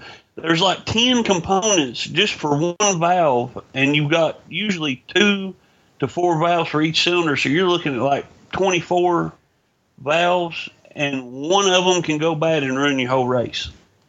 Yeah, I mean, so that's one thing. That's actually not the main takeaway here, and I've got to be really careful because we talk about we have no sacred cows on this show. Let's just say that right now. I don't care who it is, and David Pearson is more of a man than I will ever be, so I am not going to go there. But we have this thing in NASCAR now where, oh God, he didn't want to race because he has a concussion, or he don't want to race because he has a sinus infection. David Pearson didn't race the Daytona 500 because he cut his eye on a contact lens. I will repeat that. David Pearson did not race in the Daytona 500 because he cut his eye on a contact lens. Not saying that that's probably, I mean, hey, if you mess your eye up, NASCAR may not have let him out there anyway. I mean, I honestly don't know. I have not researched this enough to know. But when you hear that, you think, David Pearson, he's one of the toughest guys that ever stepped foot in a race car. So I don't want to ever hear somebody complain anymore about somebody not racing because of anything. Because if you want to complain about that, then you got to complain about David Pearson. And by God, I'm not complaining about David Pearson, because if the man couldn't race, he couldn't race. But when you hear something like that, Andy, I had to rewind it and say, did he say that he cut his eye on a contact lens? So, well, see, I think that's where a lot of people, especially like our generation, because we grew up through, my main memories are from the late 80s, early 90s, that era of NASCAR. And we're used to seeing like Ricky Rudd, where he taped his eye. I believe it was Ricky Rudd, where he taped his eyelids up so he could race. That was 83 or 84. Yeah, it was. Yeah. Right out, he had the bad Busch Clash. We remember stuff like that, like Earnhardt getting strapped in there with a broke sternum, broke arms, broke bones, that's one thing. But like you say, your eye, when you can't open your eye because you cut it, so. Well, you don't want to be flying around Daytona with one eye. I get that. So I don't think you want to be doing a pirate look going around Daytona. We're not trying to backtrack off of this. I think it's funny. It's funny only because in our generation and a lot of these twidiots that gets on here and they're keyboard heroes and he didn't race and I could have raced if they'd have cut my right arm off. No, you wouldn't have. David Pearson didn't race because he had an eye problem. So don't ever give me this bull crap about these people not racing because of a problem. When David Pearson didn't race, if you want to say they should race, then you should say David Pearson should have raced. And I'm not going to make that call that David Pearson should race. If he's not good, if he can't go, I trust what David Pearson says. So I'm not going to ever, going forward, make fun of another guy because he didn't get in the race because of anything. period. Now that being said, I still think Earnhardt would have got in there and tried to pirate it out, but that's just my opinion. I'm biased. I'll admit it. We will move on. So we're 50 laps into the race. Early thoughts of the 500, Andy. I thought real quickly, I was a little surprised that the pack spread out as quick as it did, because even back then when they did spread out, a lot of times in the older races you would still see they would have fairly, 7, 8, 10 cars kind of in a pack for a while. I mean, it was almost instantaneous, especially in this first right out of the gate. The pack separated. There's 2 or 3 cars. They're gone. Yeah, and it was the same cars. That's what was weird about it, because used to, like I say, you could see, well, this group of 3 will break loose, and then you'll have a caution, and then a different group will break loose, and this group has to chase them. But no, every time it seemed like Bodine and Earnhardt and whoever could hang on with them was gone to the front, and then you had the middle pack, and then you had the stragglers. Yeah, so we get Earnhardt smoking the right rear. We talked about that in the Busch Clash, but you can see it visually here on right after lap 50. I don't have the exact lap number, but Earnhardt is smoking the right rear, hanging it out because his car he's running the high line, and he's trying to catch up, and he's really hanging it out on the edge on that right rear, trying to chase down Bonnet and Jeff Bodine. It was a pretty awesome sight there. And then we have an issue with Darrell Waltrip that we will jump into right now. Ago, Darrell Waltrip had himself a problem out here. Their window screen came loose again, and he was black flagged by the NASCAR officials. He had to come into the pits to get that put back up. They, of course, filled it up with gasoline. He was in for about 10 seconds. Well, of course, this is part of it. The safety crew here, they noticed his net was down. And back in 1960, Herman Bean was black flagged here because he was driving the race with no crash hat. He forgot to put his crash hat on. It took 8 laps before some smart official said, hey, that boy out there's got no crash hat on. Better bring him in. You remember Herman, Ned? Oh, very well. Yes, he was a real institution in the sport. and translated, that means helmet. Dave Marcus, a lap down. Sounds like one of the good old boys. And we have David Hobbs with his commentary there. Hobbs is interesting in the race.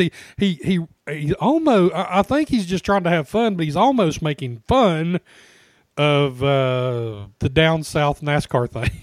Honestly, because he throws that accent in a few condescending, times. Almost. Yeah. And I don't think he means to be. And I loved Hobbs in F1 when over the last few years when he done F1 broadcasts. But this, he just, I don't know if he was trying too hard to be funny or what. And it actually worked because it is funny. But at the same time, it's like, oh, you messed the wrong redneck. Make him mad. Yeah. The next week you might come out with a black eye. Yeah, him and his cousin is liable to find you, and I know because I are one. Exactly. So, but the whole thing about his crash helmet, obviously his helmet or crash hat, he didn't have a helmet. Could you imagine? I don't care what especially with those death trap cars that they used to drive, going out there in Daytona. Where's my helmet? The hell with it. We're just going to go. Yeah, why not? I ain't got no top on the car. What do I need a helmet for? Like I said, those guys are a lot braver than I am. So we had that. Waltrip comes out of the pits. Bonnet gets by him. He laps him. Bodine Earnhardt still second and third. Everybody's spread out again. Harry Gant off the pace now. And wait a minute. This is one thing I wanted to talk about. This is part of the reason that people liked NASCAR back then, because when Gant has his trouble, he comes in and they show him working on the car, and any shade tree mechanic can see they're trying to figure out why he don't have no spark. Because they've got the coil wire off, they're holding it up there against the manifold, and they're turning it over trying to make it spark to diagnose the problem. And any shade tree mechanic has done the same thing, and that's what I think give them a connection to the sport. Yeah, they knew what he was actually trying to accomplish there. It's not like astrophysics like it is now. Now they're plugging in laptops and stuff, and us shade tree mechanics are like, what are they doing that for? So Mark Martin, this is he ran NASCAR a little earlier. He's coming back to NASCAR. driving the 02 car. He pulls it on pit road. He's out of the race. Yeah, Hobbs, another note I didn't put. I don't know what the audio was here, but he's still doing that redneck shtick or whatever he was trying to accomplish. I'll just say this: Ned Jarrett's a gentleman, and he'll just go along with it. If he'd have had old Buddy Baker in the booth with him, and Buddy might not have appreciated it as much. You making fun of my people, whap? Something like that. So then we have Richard Petty, who is having a moment of trepidation. It's not handling as well as he expected. Whoa, there he is up on the wall now. Definitely not handling as well as he Richard expected. Petty has snarled the wall. You can hear that car striving to stay alive. And the caution is out for Petty. Richard Petty he hit that wall pretty good. Yeah. He brushed it up here in 4, and now you can see Richard Petty's number 43. Dale Inman back with him this year. Richie Bars, a lot of the old-time names all back in that crew. Listen to that car coming apart. Caution is out for this car, number 43, that you're limping with back into the pits. So Richard Petty here has, we find out he had broken a wheel or loses a tire, something mechanical happened, and he hit the wall. And when you're watching it live, you can tell he hit the wall pretty hard. But they come out during this caution flag, and they show a replay of him hit the wall. My God. Good. Lord. It's so scary to see these guys, knowing what we know and knowing the safety that they've got now. He just flails around. I mean, he moved, I don't know, Andy, would you say his head moved a good foot and a half when he hit the wall, just whipping right? I will say this. First of all, go watch the clip. You trust me, it's amazing. But he's in a 5-point harness, and still yet his head goes, and if I'm not mistaken, hits the camera that's sitting where a passenger seat would be. Yeah. So yeah, at least a good foot. His neck and stuff has stretched over, and it not just once. One time he goes about 6 inches over, and then when it hits the wall again, it throws him even further, and you see sparks fly. And I'm like, I thought he broke his neck right there. Yeah, and we do find out during the broadcast that he did separate his shoulder, and then they pop it back in place at the hospital. So luckily, I mean, it was a hard hit. And I swear, when I first saw it on the not even the replay, when they're trying to follow him there, knowing that he's having some issues, and he hit the wall, I thought, well, he hit it. It looked kind of hard, but it didn't look devastating. But then when you see that in-car camera, it was devastating. Yeah, I don't know. It goes back to that where they always talk about if you see a wreck that looks horrible, the driver can walk away faster than you see one where it's just like, oh, he just hit the wall. Because that sudden impact. Yeah, and he pancaked it with the side, so there was no force taken away. He didn't really hit it with the front end. He hit it dead in the right side door, and maybe that had something to do with it. So we're under caution. A lot of just they're trying to kill time, and we get this on that picture. And there's auto racing personality Harold Kinder. Yes, sir. The chief starter for NASCAR. One of the great personalities. I'm not sure that I'd stand where Harold Kinder stands on that little bridge over the start-finish line in the tri-oval here. Little bridge. These cars come bounding down there on an end over end. It's not very far up. I saw a fellow taking right off of one of those up in Oxford, Maine one night. The car came up like a giant whale and just took the guy clean out. Let's go to Mike Joy. Okay, so the pure side, the silence. Was just yeah. That's what was the story. Okay, David Hobbs calls the flag stand the little bridge, which is funny enough. I thought that was cute. I was going to put the clip in there anyway, and then Squire decides to break off on that story and talk about the guy. I mean, I don't know the fate of the gentleman at Oxford Speedway. I hope he was okay. But nonetheless, he compares a car climbing up and taking out a guy wiped clean out Like a whale. Like a whale, with a car like a whale. Okay. Well, thanks for that insight, Ken. And we go to Mike Joy right after we talk about something horrific, and nobody can say anything. They're just looking. I'm sure they was all like, what? Did you just say? Well, it's like any great commentary team, you got the straight guy, and then like for this, you had Squire. He's usually the straight guy, and then you have Jarrett and Hobbs to kind of give color to it. That's why they call it that. And then all of a sudden he comes up with this and then throws it to the pit reporter. Okay, so we have that, and we finally get Petty's accident cleaned up. We go back to green, and then one of the other real big moments of the race happens right now. Green flag is out. And from the Goodyear blimp, you see the restart. Dropping back is Bonnet. Bonnet drops all the way off the pace. You can see him slowing down from that blimp. Boy, Earnhardt got hit. Run over him. By crikey, Dale Earnhardt did a sterling job there. He really did. The car just wouldn't go when he restarted. What a still was. So Neil Bonnet, car will not fire on the restart there, and we find out later, was it his shifter? His shifter not broke. He was stuck in second gear. Yeah, the linkage is messed up and it's stuck in second. I swear it goes back to the Days of Thunder. Everything keeps going back to Days of Thunder. Yeah, man, gosh, and you feel sorry for Bonnet here because I honestly thought Allison, Bonnet, Bodine, and Earnhardt was the four best cars. And if they would have all been out there together, with the race progressed, I don't know what would have happened. But I'm pretty sure that Bonnet and Allison both had legitimate shots, and Bonnet may have had the best car.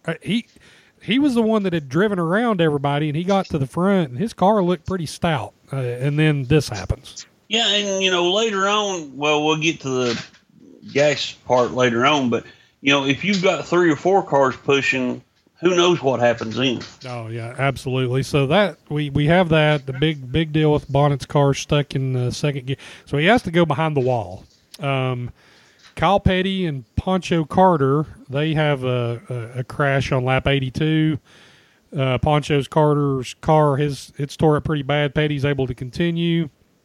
A lot of cautions here. I mean, early in the race, which kind of surprising to have that many cautions just back to back at Daytona.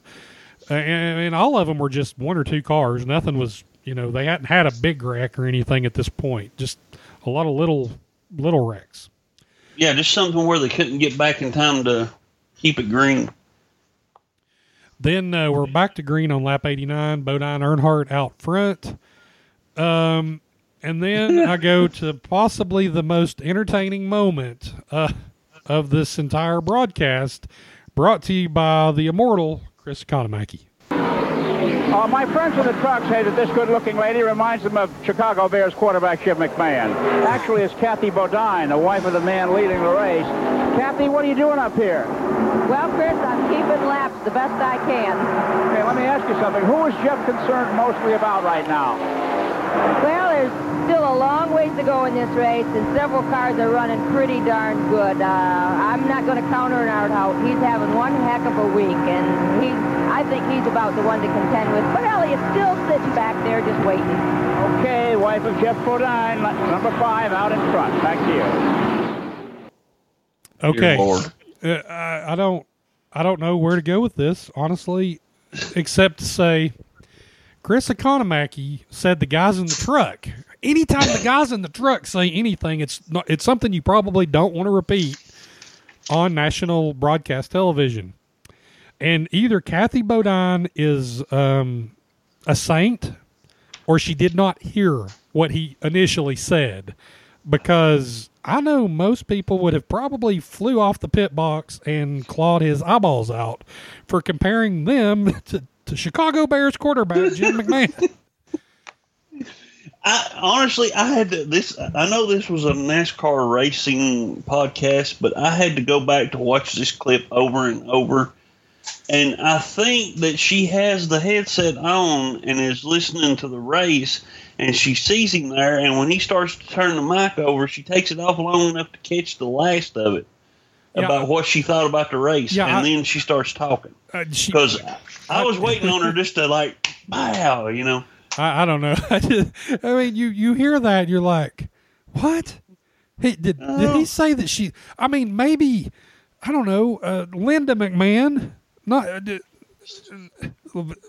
Vince McMahon, Ed McMahon, Jim McMahon. I don't. Oh my God. And if you look at him, I mean, Kathy Bodine was not an unattractive woman. I don't know where this came from. It was like she was a good-looking woman. I don't know what the problem is. Well, it goes back to, like you said, the guys in the truck. The guys in the truck ain't out there where people see their faces and hear their voices, so they can tell you all kinds of stuff to say, and then just sit back and laugh. I mean, if Roseanne Barr was married to Jeff Bodine at the time and he said that she looked like Chicago Bears player William the Refrigerator Perry, okay, I get it. Yeah.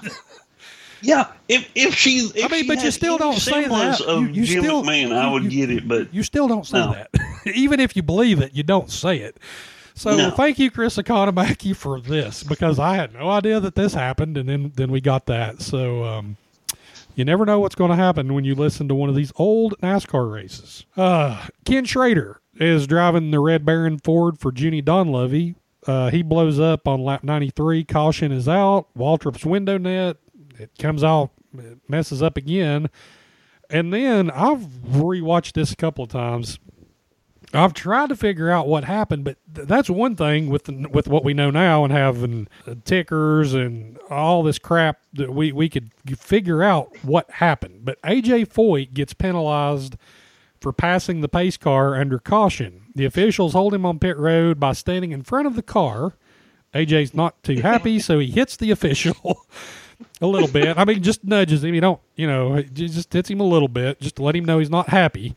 Chris Economaki trying to get to the bottom of things. Then we hear that Foyt was actually not penalized a lap. What NASCAR said at this time is that Foyt and it was the 75 Rick Wilson. Was it Rick Wilson and the 75 car? There was 3 cars that they penalized for this.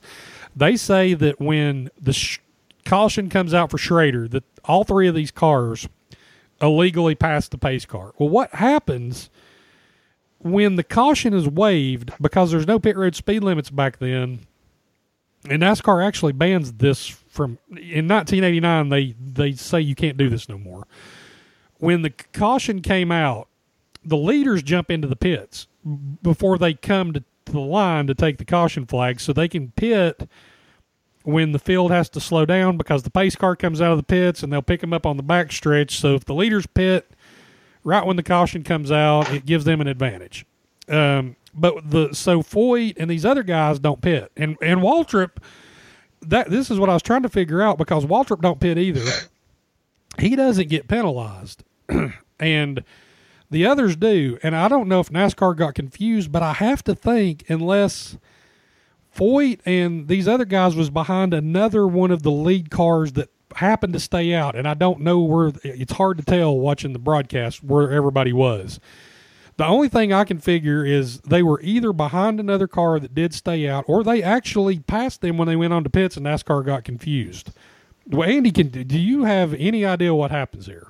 I have no earthly clue, because they're sitting there holding him, and he's bumping them, and he's revving it up, and you can see the exhaust. And I believe it might have been Dobbs said he was barking, had the car barking at him or something. And, I don't know. It's crazy. We don't really know what happens there, but then they say that he's not actually penalized a lap, that he gained a lap on the field, so he's on the right lap. So they're happy for a minute, and then we actually hear, no, he is down a lap. So I don't know. He's up. He's down. He's up. He's down. He's left. He's right. He's in Formula One. Now he's back in NASCAR. So we went green, and we go almost right back to another caution. Eddie Burchwell's engine goes out. Squire calls him a back marker. I mean, at least, back then they would admit it. You wouldn't hear them say today, well, the 00 car, that back marker. They don't do that. So Ken Squire just calls a spade a spade. Eddie Burchwell was a back marker that day, and so no big deal. So we go back to caution again. And then we come out of caution, and we have a few laps actually ran, and then we have the other big turning point of the race. Oh, let's spin at 3. trouble up in turn 3. Joe Ruttman, there's cars crashing into each other all over. Harry Gant almost went up. Dale Yarborough's in it. Did Elliott get through or not? I think Elliott's been tagged. I thought I saw Bill Elliott. There's the Harry Gant car. I think Elliott is just to the right of your screen. I thought I saw him slide to the grass, and I believe that may be him there. There's the Cale Yarborough car, and there's the end of Joe Ruttman's car, badly smashed. Bill Elliott's car is down there on the grass, I think. Boy, he really took a lick. Joe Ruttman did. No. Then Harry Gant came along and ran up on the side, almost turned. Ran over it. Yes, almost turned the car over.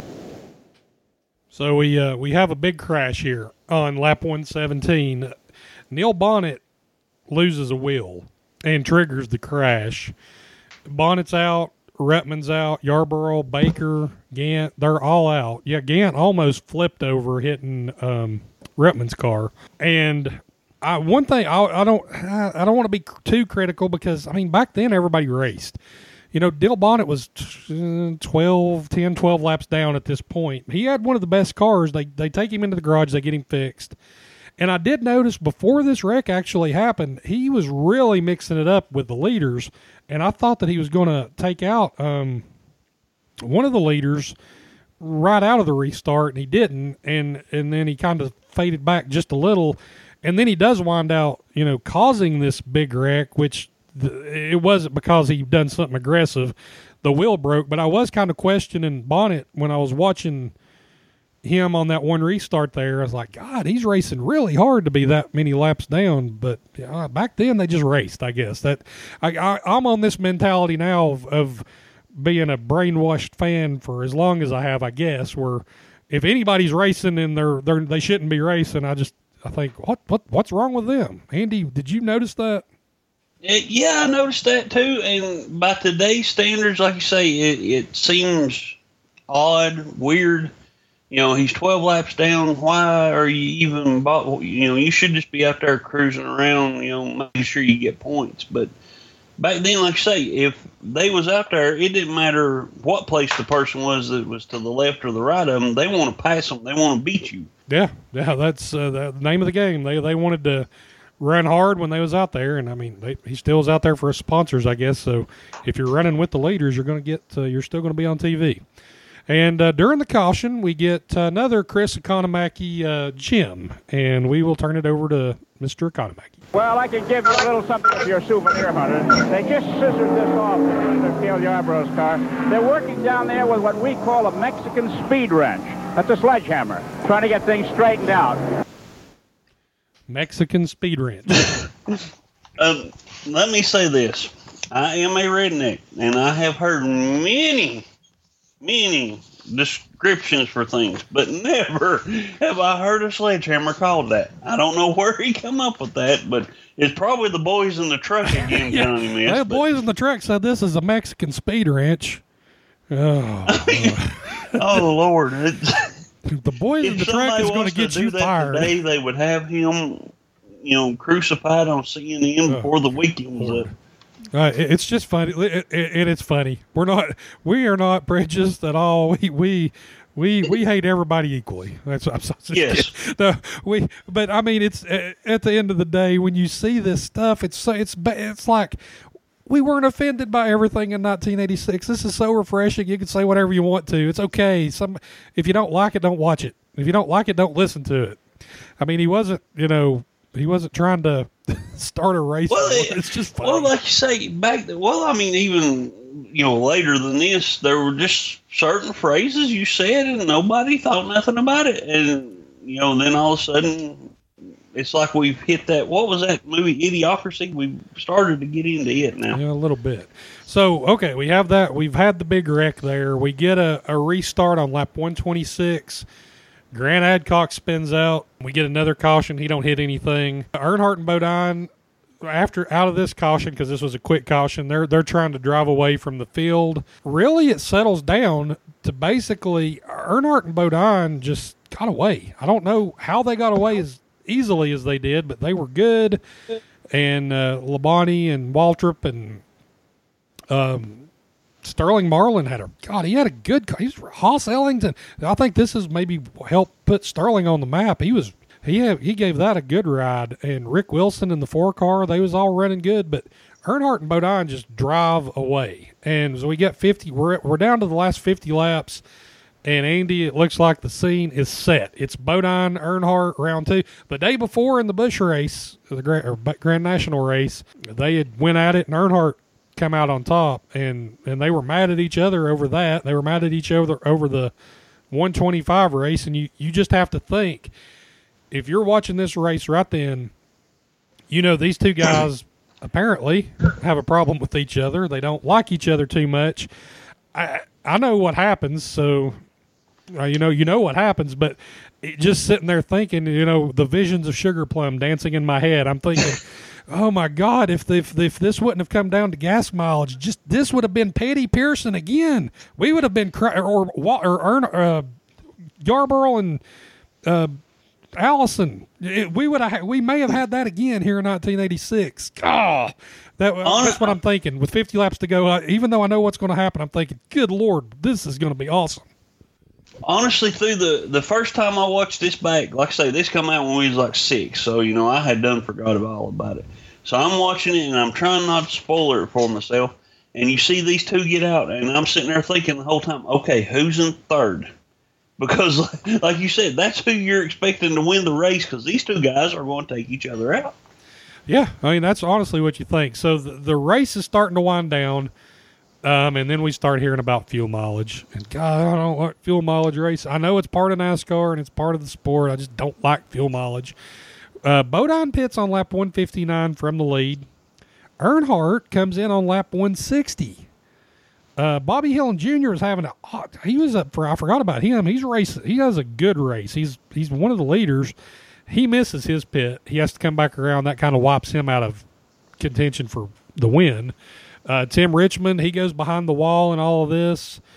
Terry Labonte hangs it out until lap 165, so he's pretty much good on gas. And did you notice something about Labonte? I don't know if I didn't see the ticker on the rest of them or what, but they did a 2-tire stop right then and filled it up with gas, and it was 17 seconds. I had forgot how much faster we have gotten now on pit stops versus then. Yeah, I know, and it was a good stop. It was a clean stop. It's just the technology and then the emphasis that we put on pit road and pit crews, and that's all they do is pit a car. So, he is in and out, and has a good stop. Waltrip stays out. He always was good with gas mileage. He gets the lead for a lap or two. Bodine rotates back to the lead on lap 167. So we got 25 laps to go. Earnhardt's pitted 1 lap later than Bodine. Labonte's pitted a few laps later than them. Waltrip's pitted a lap or 2 later than Labonte. So just from looks of it, you would think, okay, Waltrip and Labonte can make it. Earnhardt should be able to make it, and Bodine is the one that pitted first, so he's going to have to save some gas. At least that's what you would think from when they pitted. Definitely, because you can see, in the closing laps, who was it? Was it Ned? No, it wasn't Ned. It was Benny Parsons. I think it was behind him, and he was actually trying to slow up so he could draft off of him, and Parsons kept slowing up, and it's like, well, what are you two doing? Yeah, Benny and Phil Parsons it was kind of weird because I'm sure they were trying not to interfere, but at the same time, they'd slowing down so much that Parsons, the law firm of Parsons and Parsons, caught up with the 2 leaders, and what do? Do you just ride around at half speed or try to pass them? So they had that dilemma, and then we get this pit road interview talking about the fuel strategy. I'm with Richard Childress, Dale Earnhardt's car owner. He pulled up on Jeff Bodine, and now he's just sitting there. Richard, what is he doing? Well, they slowed down about a second, but we just want to try to get some good mileage right now out of the car. Are you telling him what to do, or is he running his own race? We told him to get up there and just draft and take it easy right now. He's just drafting. Is this going to be a last lap scenario? Well, we hope we can all go that far. Okay, Richard Childress concerned about it. Looks it down across the road to Mike Joy and Jeff Bodine's pit. Bodine is just 1 pit away from Childress and his crew. Gary Nelson, the race pace has slowed down by about a second a lap. Why?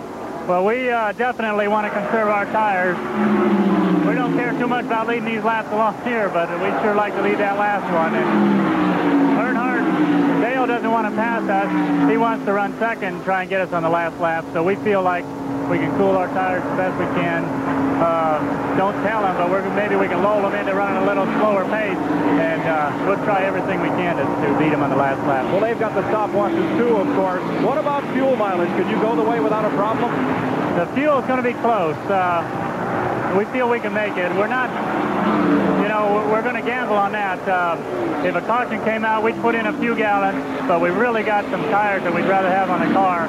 I think the stretch along green has caused our left side tires to wear down, and we haven't had a chance to change them. So if only we could get these 4 on, I think we'd be the strongest car out there. But will you try to slow him down even more? Well, there's no way Dale's going to pass us. We could stop practically. He'd probably follow us into the pits, but we are slowing the pace down. We're trying to lull him, and obviously he's pretty smart. He knows what we're doing. They've all raced in and seen a lot of races here, all decided on the last lap, but it's evident this will be another. There we go. We hear from Gary Nelson and Richard Childress. Andy, it definitely is cat and mouse. So like you said, they were trying to slow each other down. Earnhardt did not want to pass Bodine, and honestly, you would think that Earnhardt would be getting better gas mileage, half-tracking it, and getting the draft from Bodine. So pitting a lap later and doing all that, I would think you would think he would be in pretty good shape on gas. Yeah, the thing I noticed is when he come out, I guess because they was trying to make sure that they got it filled up with gas, he was so far back. I've often wondered if he wasn't pushing it just a little bit too hard to get up there, and then once he got up there, it was too late to save whatever he had. It's true, because one thing I did not mention, and I'm glad you just brought that up, when he came out behind Bodine, he was he was 4 seconds behind Bodine, I think, out of the pits. And he ran him down. He ran 3 him down. seconds just in nothing. Yeah, and he ran him down without any drafting help. He just mowed him down. So we knew, I would almost think you would say Earnhardt had the fastest car, because he was able to run Bodine down pretty significantly, pretty quickly. And maybe he did push it a little too hard just trying to get back to him. Or maybe I don't know if he was pushing too hard to get there, or if Bodine was just slacking, to make sure he had enough gas, or combination. But it just didn't work out for Earnhardt this time. Yeah, so we're down to it. Cat and mouse. Bodine slows down. Earnhardt won't pass him. Few laps to go, and I figure the best way to bring it home is to let CBS and Ken Squire bring it home. 4 laps to go to decide it today. Bodine is in first. What do you think, Matt? It's looked like Earnhardt's game to play here for him to shoot his shot. He's in the position, no question about it. We've seen Cale Yarborough do it so many times. Now they're saying Earnhardt may have to come in for gas. Well, here comes Benny Parsons. They slowed down so much that not that Benny isn't running that well, but, they're holding him up now. The leaders are. I wouldn't want a lap car in there. There's Earnhardt's crew standing out ready to come in. And Earnhardt is coming in. Absolutely out of gas. Earnhardt is coming in. The question is, can Bodine go the distance? Does Gary Nelson know enough about fuel economy to make it work? Let's go to Chris Economac. This is going to cost Dale Earnhardt the race. He's overshot his pitch. They have to pull the car back in order to meet the rules. He just needs a couple of quarts. He's gone on his way, and it looks like Mr. Bodine is going to be the beneficiary. Mike Joy, take it. Gary Nelson talking to his driver right now as the laps wind down. We'll wait till he gets off the microphone here. Jubilation a moment ago in the Rick Hendrick Motorsports pit. Something's wrong on that car as it came out of the pits. Something is amiss on Earnhardt's car. He has struggled so long, so hard. He blowed her up. It could have been in the haste coming out of the pits. Dropped the clutch and broke something, I'm sure. 198 complete. Jeff Bodine out in front. Ken, I know that feeling. In 1963, I was leading the race here, ran out of gas, had to come in, get some, but I did wind up in 3rd place. Quickly to Mike Joy. Gary Nelson, 2 laps ago. Can you run the distance? We're not stopping. If it runs out, we'll coast. They'll roll the dice, Ken. Well, Jeff Bodine stopped 1 lap earlier than Dale Earnhardt. If Dale Earnhardt ran out of fuel, it puts Jeff Bodine. We'll stay right here with Bodine. Now, this race is run over. If we're not able to get an immediate interview with him, we will give it to you at halftime of the NBA game of the Celtics and the Lakers today. Coming down, white flag is out. Jeff Bodine into his final lap. Just praying, and we listen now as that car goes into turn number 1 for a burp, anything from that motor that might spell disaster for Bodine. Remember, looking 13 seconds back now, Terry Labonte. From the in-car camera, you may see Jeff Bodine win the Daytona 500. You may be riding with him. He's in the back straightaway. What a sensation, Ned. That's his fuel gauge. His fuel gauge is the one on the right. See that little gauge that's flickering on the right-hand side of the dashboard with the F under it? I'm sure that's probably his fuel gauge, pressure gauge. At the moment, doesn't seem to be. See it flickering there. It is definitely flickering when it goes into the turn. And it goes into the turn. He's getting mighty close. See, the needle's going down now. You're riding down for the finish. Checkered flag is out, and you are with Jeff Bodine as he wins the 1986 Daytona 500. Bodine has done it. CBS camera on board. The Rick Hendrick Racing Stable out of Charlotte, North Carolina. Jeff Bodine from Chemung, New York, has won the Daytona 500 at halftime of the NBA game. We'll be back with you to interview Jeff Bodine today. For Ned Jarrett, David Hobbs, Mike Joy, and Chris Economaki, I'm Ken Squire saying so long from the Daytona International Speedway. Bodine, still in tears, said he wasn't surprised about this win. Not surprised, just happy. The Lord's been too good to me today. I'll tell you, Rick Hendrick, Gary Nelson, the whole Levi Garrett Exxon crew, my family, Matthew Berry. I said I'd be here to say hi. I love you. The final standings: Bodine first, Terry Labonte second, Waltrip third for the third year in a row, Bobby Hillin fourth, Benny Parsons came across fifth. In the sixth position was Ron Bouchard, followed by Florida's Rick Wilson. Then came Rusty Wallace, Sterling Marlin. And there we go, Andy Waddell. That was the last few laps of the 1986 Daytona 500, and man, it definitely kept you on the edge of your seat, even though Bodine wound up being all by himself because Earnhardt runs out of gas. Bodine pitted a lap before him. You have to think he's going to run out of gas. Oh, yeah. I mean, just the common math out of it, you'd think he was going to run out of gas or at least be having to coast the last lap at the very least. I mean, because, I don't know how he got that much out of it, but he did. And the funny thing is, to this day, the picture of him holding the trophy from the Daytona 500 is still in the media center, and there's only like maybe 12 pictures through the years that they've got in there, and his is one of them.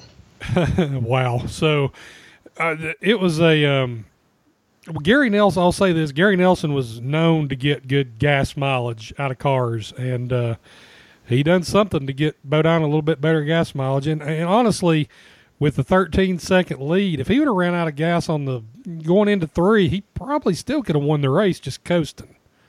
Oh yeah, you heard him you heard his chief there on the radio saying, hey, we're going to go for it. If he runs out, we're going to coast. The heck with it. We ain't got nothing to lose. Yeah, I wonder if Earnhardt. I guess. I mean, surely he must have sputtered, but I don't know though. He was still right there against Bodine. That's one thing. Maybe I hadn't done enough research on, but I never could find a clear picture. Did he sputter, or did they just tell him that he's not going to make it? Because it looked like he was still right against Bodine until you heard him say, when Benny Parsons caught up and goes in, you could see that he was slowing down to pit then, but was he slowing down to pit, or was he actually sputtering out of gas at that point? I don't know. I was looking at the same thing because like you say, when he's up there, it's like he's catching up, and then I don't know if somebody got on the radio and said, pit now, you're going to run out before you get back, or what, but it's like all of a sudden, right before they get to pit road, he backs off, cuts across, and it seems like he's still under par when he goes through there. I don't know. I mean, he might have been coasting, but it just seemed like he was still under par. Yeah, I mean, the pit crew was already up on the wall. I don't know. That's maybe somebody can answer. Maybe I've not just figured out or saw this, what exactly happened, but I still don't exactly know if he ran out of gas or if they just told him he had to pit because he's going to run out of gas. Well, if anybody can find the answer, put it on the Facebook page, and we'll research it and share it with the rest of the world. Yeah, that's right. So, oh, man, 1986 Daytona 500. This, obviously, I didn't start really. I mean, I watched races, like we talked about. We watched races. I watched races ever since I can remember. But I didn't start taping races because we got a VCR, I think, in 87. So I started taping NASCAR races that I've still got VHS, the original Masters, from a lot of races from 88 onward. And so I remember I've got all the Daytona 500s. So when I was trying to think of 86, I knew what happened. I knew Earnhardt ran out of gas, Bodine wins, and I thought, it probably wasn't that good of a race. But then I'll rewatch it, and I think, this was actually it was different. But yeah, it wasn't a barn burner, but I didn't fall asleep during it. I'll put it that way. Yeah, so I guess we should just jump into the end of the show, post-race awards. We're going to try to do these every week. Maybe we'll add an award or two here or there. But, Andy, who was your driver of the race? This hurts me to even say this, but I'd have to say it was Bodine, because when you win a race against Earnhardt, and you're the only two more or less racing, you beat Earnhardt, you got to be the driver. Yeah, I mean, usually the winner of the race is going to be the driver of the race, and I had to go with Bodine here too, because at the end of the day, him, Earnhardt, Bonnet, and Allison, from what I could tell, had the four best cars. So it would have had to been one of them four, and two of them went out really early. So it would have had to been him or Earnhardt, and he done what he had to do to win the race. So I'll give the driver of the race to Bodine also. What was your critical moment of the race? Like, what did you think was the game-changing moment of the race? The one I thought, honestly, I think Bonnet, when he had the shifter problem and took him plumb out of the race, because, like I say, even when he comes back out, he's racing with the leaders till he wrecks later on. But he had a car good enough, he could have been up there in contention with them, with the other two. So I believe that, to me, that was the critical moment. Yeah, I actually have it a tie because I can't decide whether it was Allison going out so early or Bonnet with his shifter, because those two cars were the only other two cars that I saw that could compete with Earnhardt and Bodine. So it had to be one of them two. So I'm just going to be a wuss and say it's a tie. The What Did They Say award for this week, I am going to have to, surely this is not going to be a debate between us. Would it also be for you, Chris Economaki, comparing Kathy Bodine to Jim McMahon? Believe it or not, I am going to debate with this one, because when we mentioned the award, I kind of was thinking a different way, and I can't remember his name, but Kyle Petty's crew chief. They are interviewing him, and you can go back and find Eddie the clip, Wood? I'm sure. Eddie Wood or Lynn Wood, one of the Wood brothers. One of the Wood brothers, yeah. They're interviewing him, and I swear it's like they're talking to the coach off of Waterboy. Hey, get down there and get on the pedal. We'll go try and get you back up there. And I'm like, what did he say? What the heck? Oh, so that's who I give that award I got to. you. But So the McMahon one it's good too. It was a literal what did he say, because you didn't understand it. Yeah, I mean, I'm redneck, and I know some people from the mountains that when they talk, their lips don't move. And I can understand them, and I still ain't got a clue what he said. Oh, my gosh. Okay, so most surprising thing about the race to you, Andy. What was the most surprising thing on the watch? I don't know. There was a lot of surprising things. I guess my most surprising thing was, like you said, Earnhardt pits a whole lap later and still runs out of gas 3 laps before Bodine. Or 2 laps before Bodine. I don't know. That right there, I'd still have to. Somebody needs to tell me what happened there that made him use that much more gas, or if he actually did. Yeah, I don't know. I'm actually going to go with Bill Elliott not being a factor because of how much he dominated in '85. For him, just not to. He never was. He was kind of. He was 4th, 5th, 6th. But he was never up front during that race. He was immediately shuffled back, and he never was a factor. And then he was in that wreck. And then he got spun out on pit road too, which didn't help. But all the way up until that point, I don't think he was a factor anyway to win, unless he was just hanging it back. So that's what I'm going to go with that. I could see that. Throwback moment of the race. So what was your, feel-good throwback moment of the race, Andy? This had nothing to do with the race, and I know this is going to sound crazy. It had nothing to do with the race, wasn't even in the race, but I always remember the old clips where they used to show you how fast the cars would go, and the clip they had there where Ned Jarrett was driving his car at 55, and I think they had Labonte come by at 200 miles an hour with the camera and, showing all that just to give people an idea how fast they really are going. Yeah. That was my, they used to do that all the time to help, introduce people to NASCAR. And I don't know, that was my throwback moment. I'll go with the Reverend Hal Marchman. I already talked about him. Race rating. So we're going to go on a sliding scale of 0 to 100. Just so that way we'll have plenty of options as the season goes on. Maybe we'll, once we get all the races in, we'll be able to rank the 1986 races. So on a 0 to 100 scale, Andy Waddell, what would you rate the race? I'd have to go with a 70, and the only reason I'm going that low is because I'm a Earnhardt mark and he didn't win. Okay. I actually went 75 because I thought it wasn't a bad race. It was a strategic race. They had a lot of cautions that kept slowing it down and dragging things out, and then they had the one big wreck, and then daggone Bonnet and Bobby Allison both go out of the race, and that's the only other two cars that I think really had a good shot at winning, and so that drags the rating down a little bit. But we do have another rating that we can throw in here.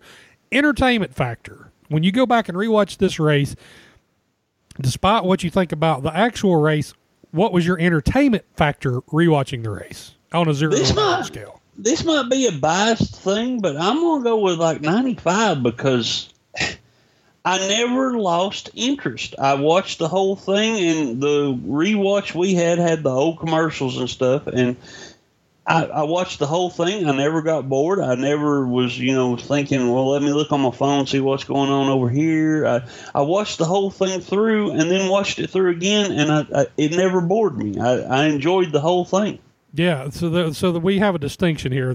We try to give the actual analysis of the race itself, but then how much we're entertained, and maybe we'll put the two together and come up with a score. So we were both entertained. I said 90, you say 95. So it's worth a watch, people. If you've got 4 hours and you want to get nostalgic, listen to this podcast. We've told you what happened. We give you all the behind the scenes. So go watch the race and tell us what you think. So are we off base? Did you hate the race? Did you like it better? Tell us what you see that we didn't see in the race.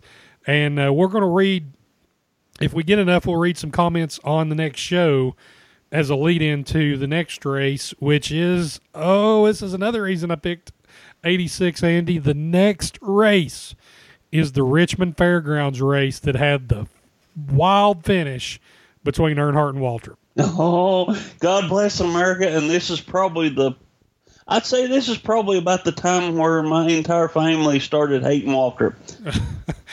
Well, this is probably the time when my entire family started hating Earnhardt. So it was definitely a dividing we're building moment. Bridges together. Yeah. So it was, but the race that we're going to watch for the next show, Richmond, I have not watched it yet. I've seen the ending plenty of times. I know what happens. But the race, I'm real interested to go back and rewatch that race because the Richmond Fairgrounds, my God, going from Daytona and 200 miles an hour to the tiny little Richmond Fairgrounds with the guardrails and that is a nostalgia trip. I've seen a little bit of the race already as we've getting ready for the next show. I haven't rewatched all of it. I've watched a few laps just to see the old fairgrounds. It brings back a lot of memories, and then just to see how much those cars, they're bouncing off each other, they're sliding, there's dirt flying, there's tire smoke. It's going to be a completely different experience on the next show. It's going to be a humdinger. All right. So once again, tell us what you like about the show. Tell us what you don't like about the show. We're open to criticism. This is the first time we have podcasted a show in a couple of years. So we're trying to shake off the rust a little bit. Hopefully we'll do you a good service. We want you to know the behind the scenes. We're going to post a bunch of clips on our Facebook page. So a lot of the newspaper articles that I cite, I actually have posted on the Facebook page already. So go to the Facebook group Racing Through Time, NASCAR Retrospective Podcast. Our YouTube channel is RTT Project. Twitter, you can follow me personally at OPRWord, OPRWORD. That is for my On Pit Road, my personal page. You can follow the podcast at RTT Project. So that'll be for the show. And for all your motorsports news and information, read onpitroad.com. Follow us on Twitter at onpitroad. Andy, final thoughts before we wrap the first show up. Just I'm enjoying this. I like watching the old racing, and this is far back enough to where I remember bits and pieces, but it's still going to be a surprise to me as much as it is for people that wasn't even alive then.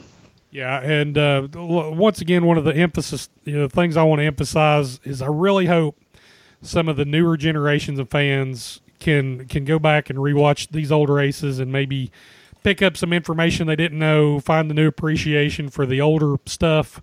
Because as we get older, maybe we're just nostalgic for this. And that's one thing I really wanted to see. I want to see if maybe I see 1986 through rose-colored glasses. There may be races we watched that we were like, God, this did suck. And it's probably going to happen. But it didn't for the Daytona 500, and there was plenty of interesting things going on around the race itself, and then, of course, the commentary. Maybe the commentary all year will at least give us some entertainment, whether the races do or not. Most of you can find almost all the races on YouTube. Some of them are not in their entirety. I don't think some of them are available in their entirety, but we're going to do the best we can. I know the next 2 or 3 races: Richmond, Atlanta, Darlington. I believe that all of them races are pretty much full races on YouTube. So we will be able to hit. Not just having to hit the high points, we'll be able to go flag to flag like we did at Daytona, bring you some audio clips and tell you what's going on behind the scenes as it goes to the races. And we will hit our next show with the show in Richmond, Virginia. So for the Hot Pocket, Andy Waddell, I am Ricky Wittenberg, and you've been listening to Racing Through Time, a 1986 NASCAR podcast.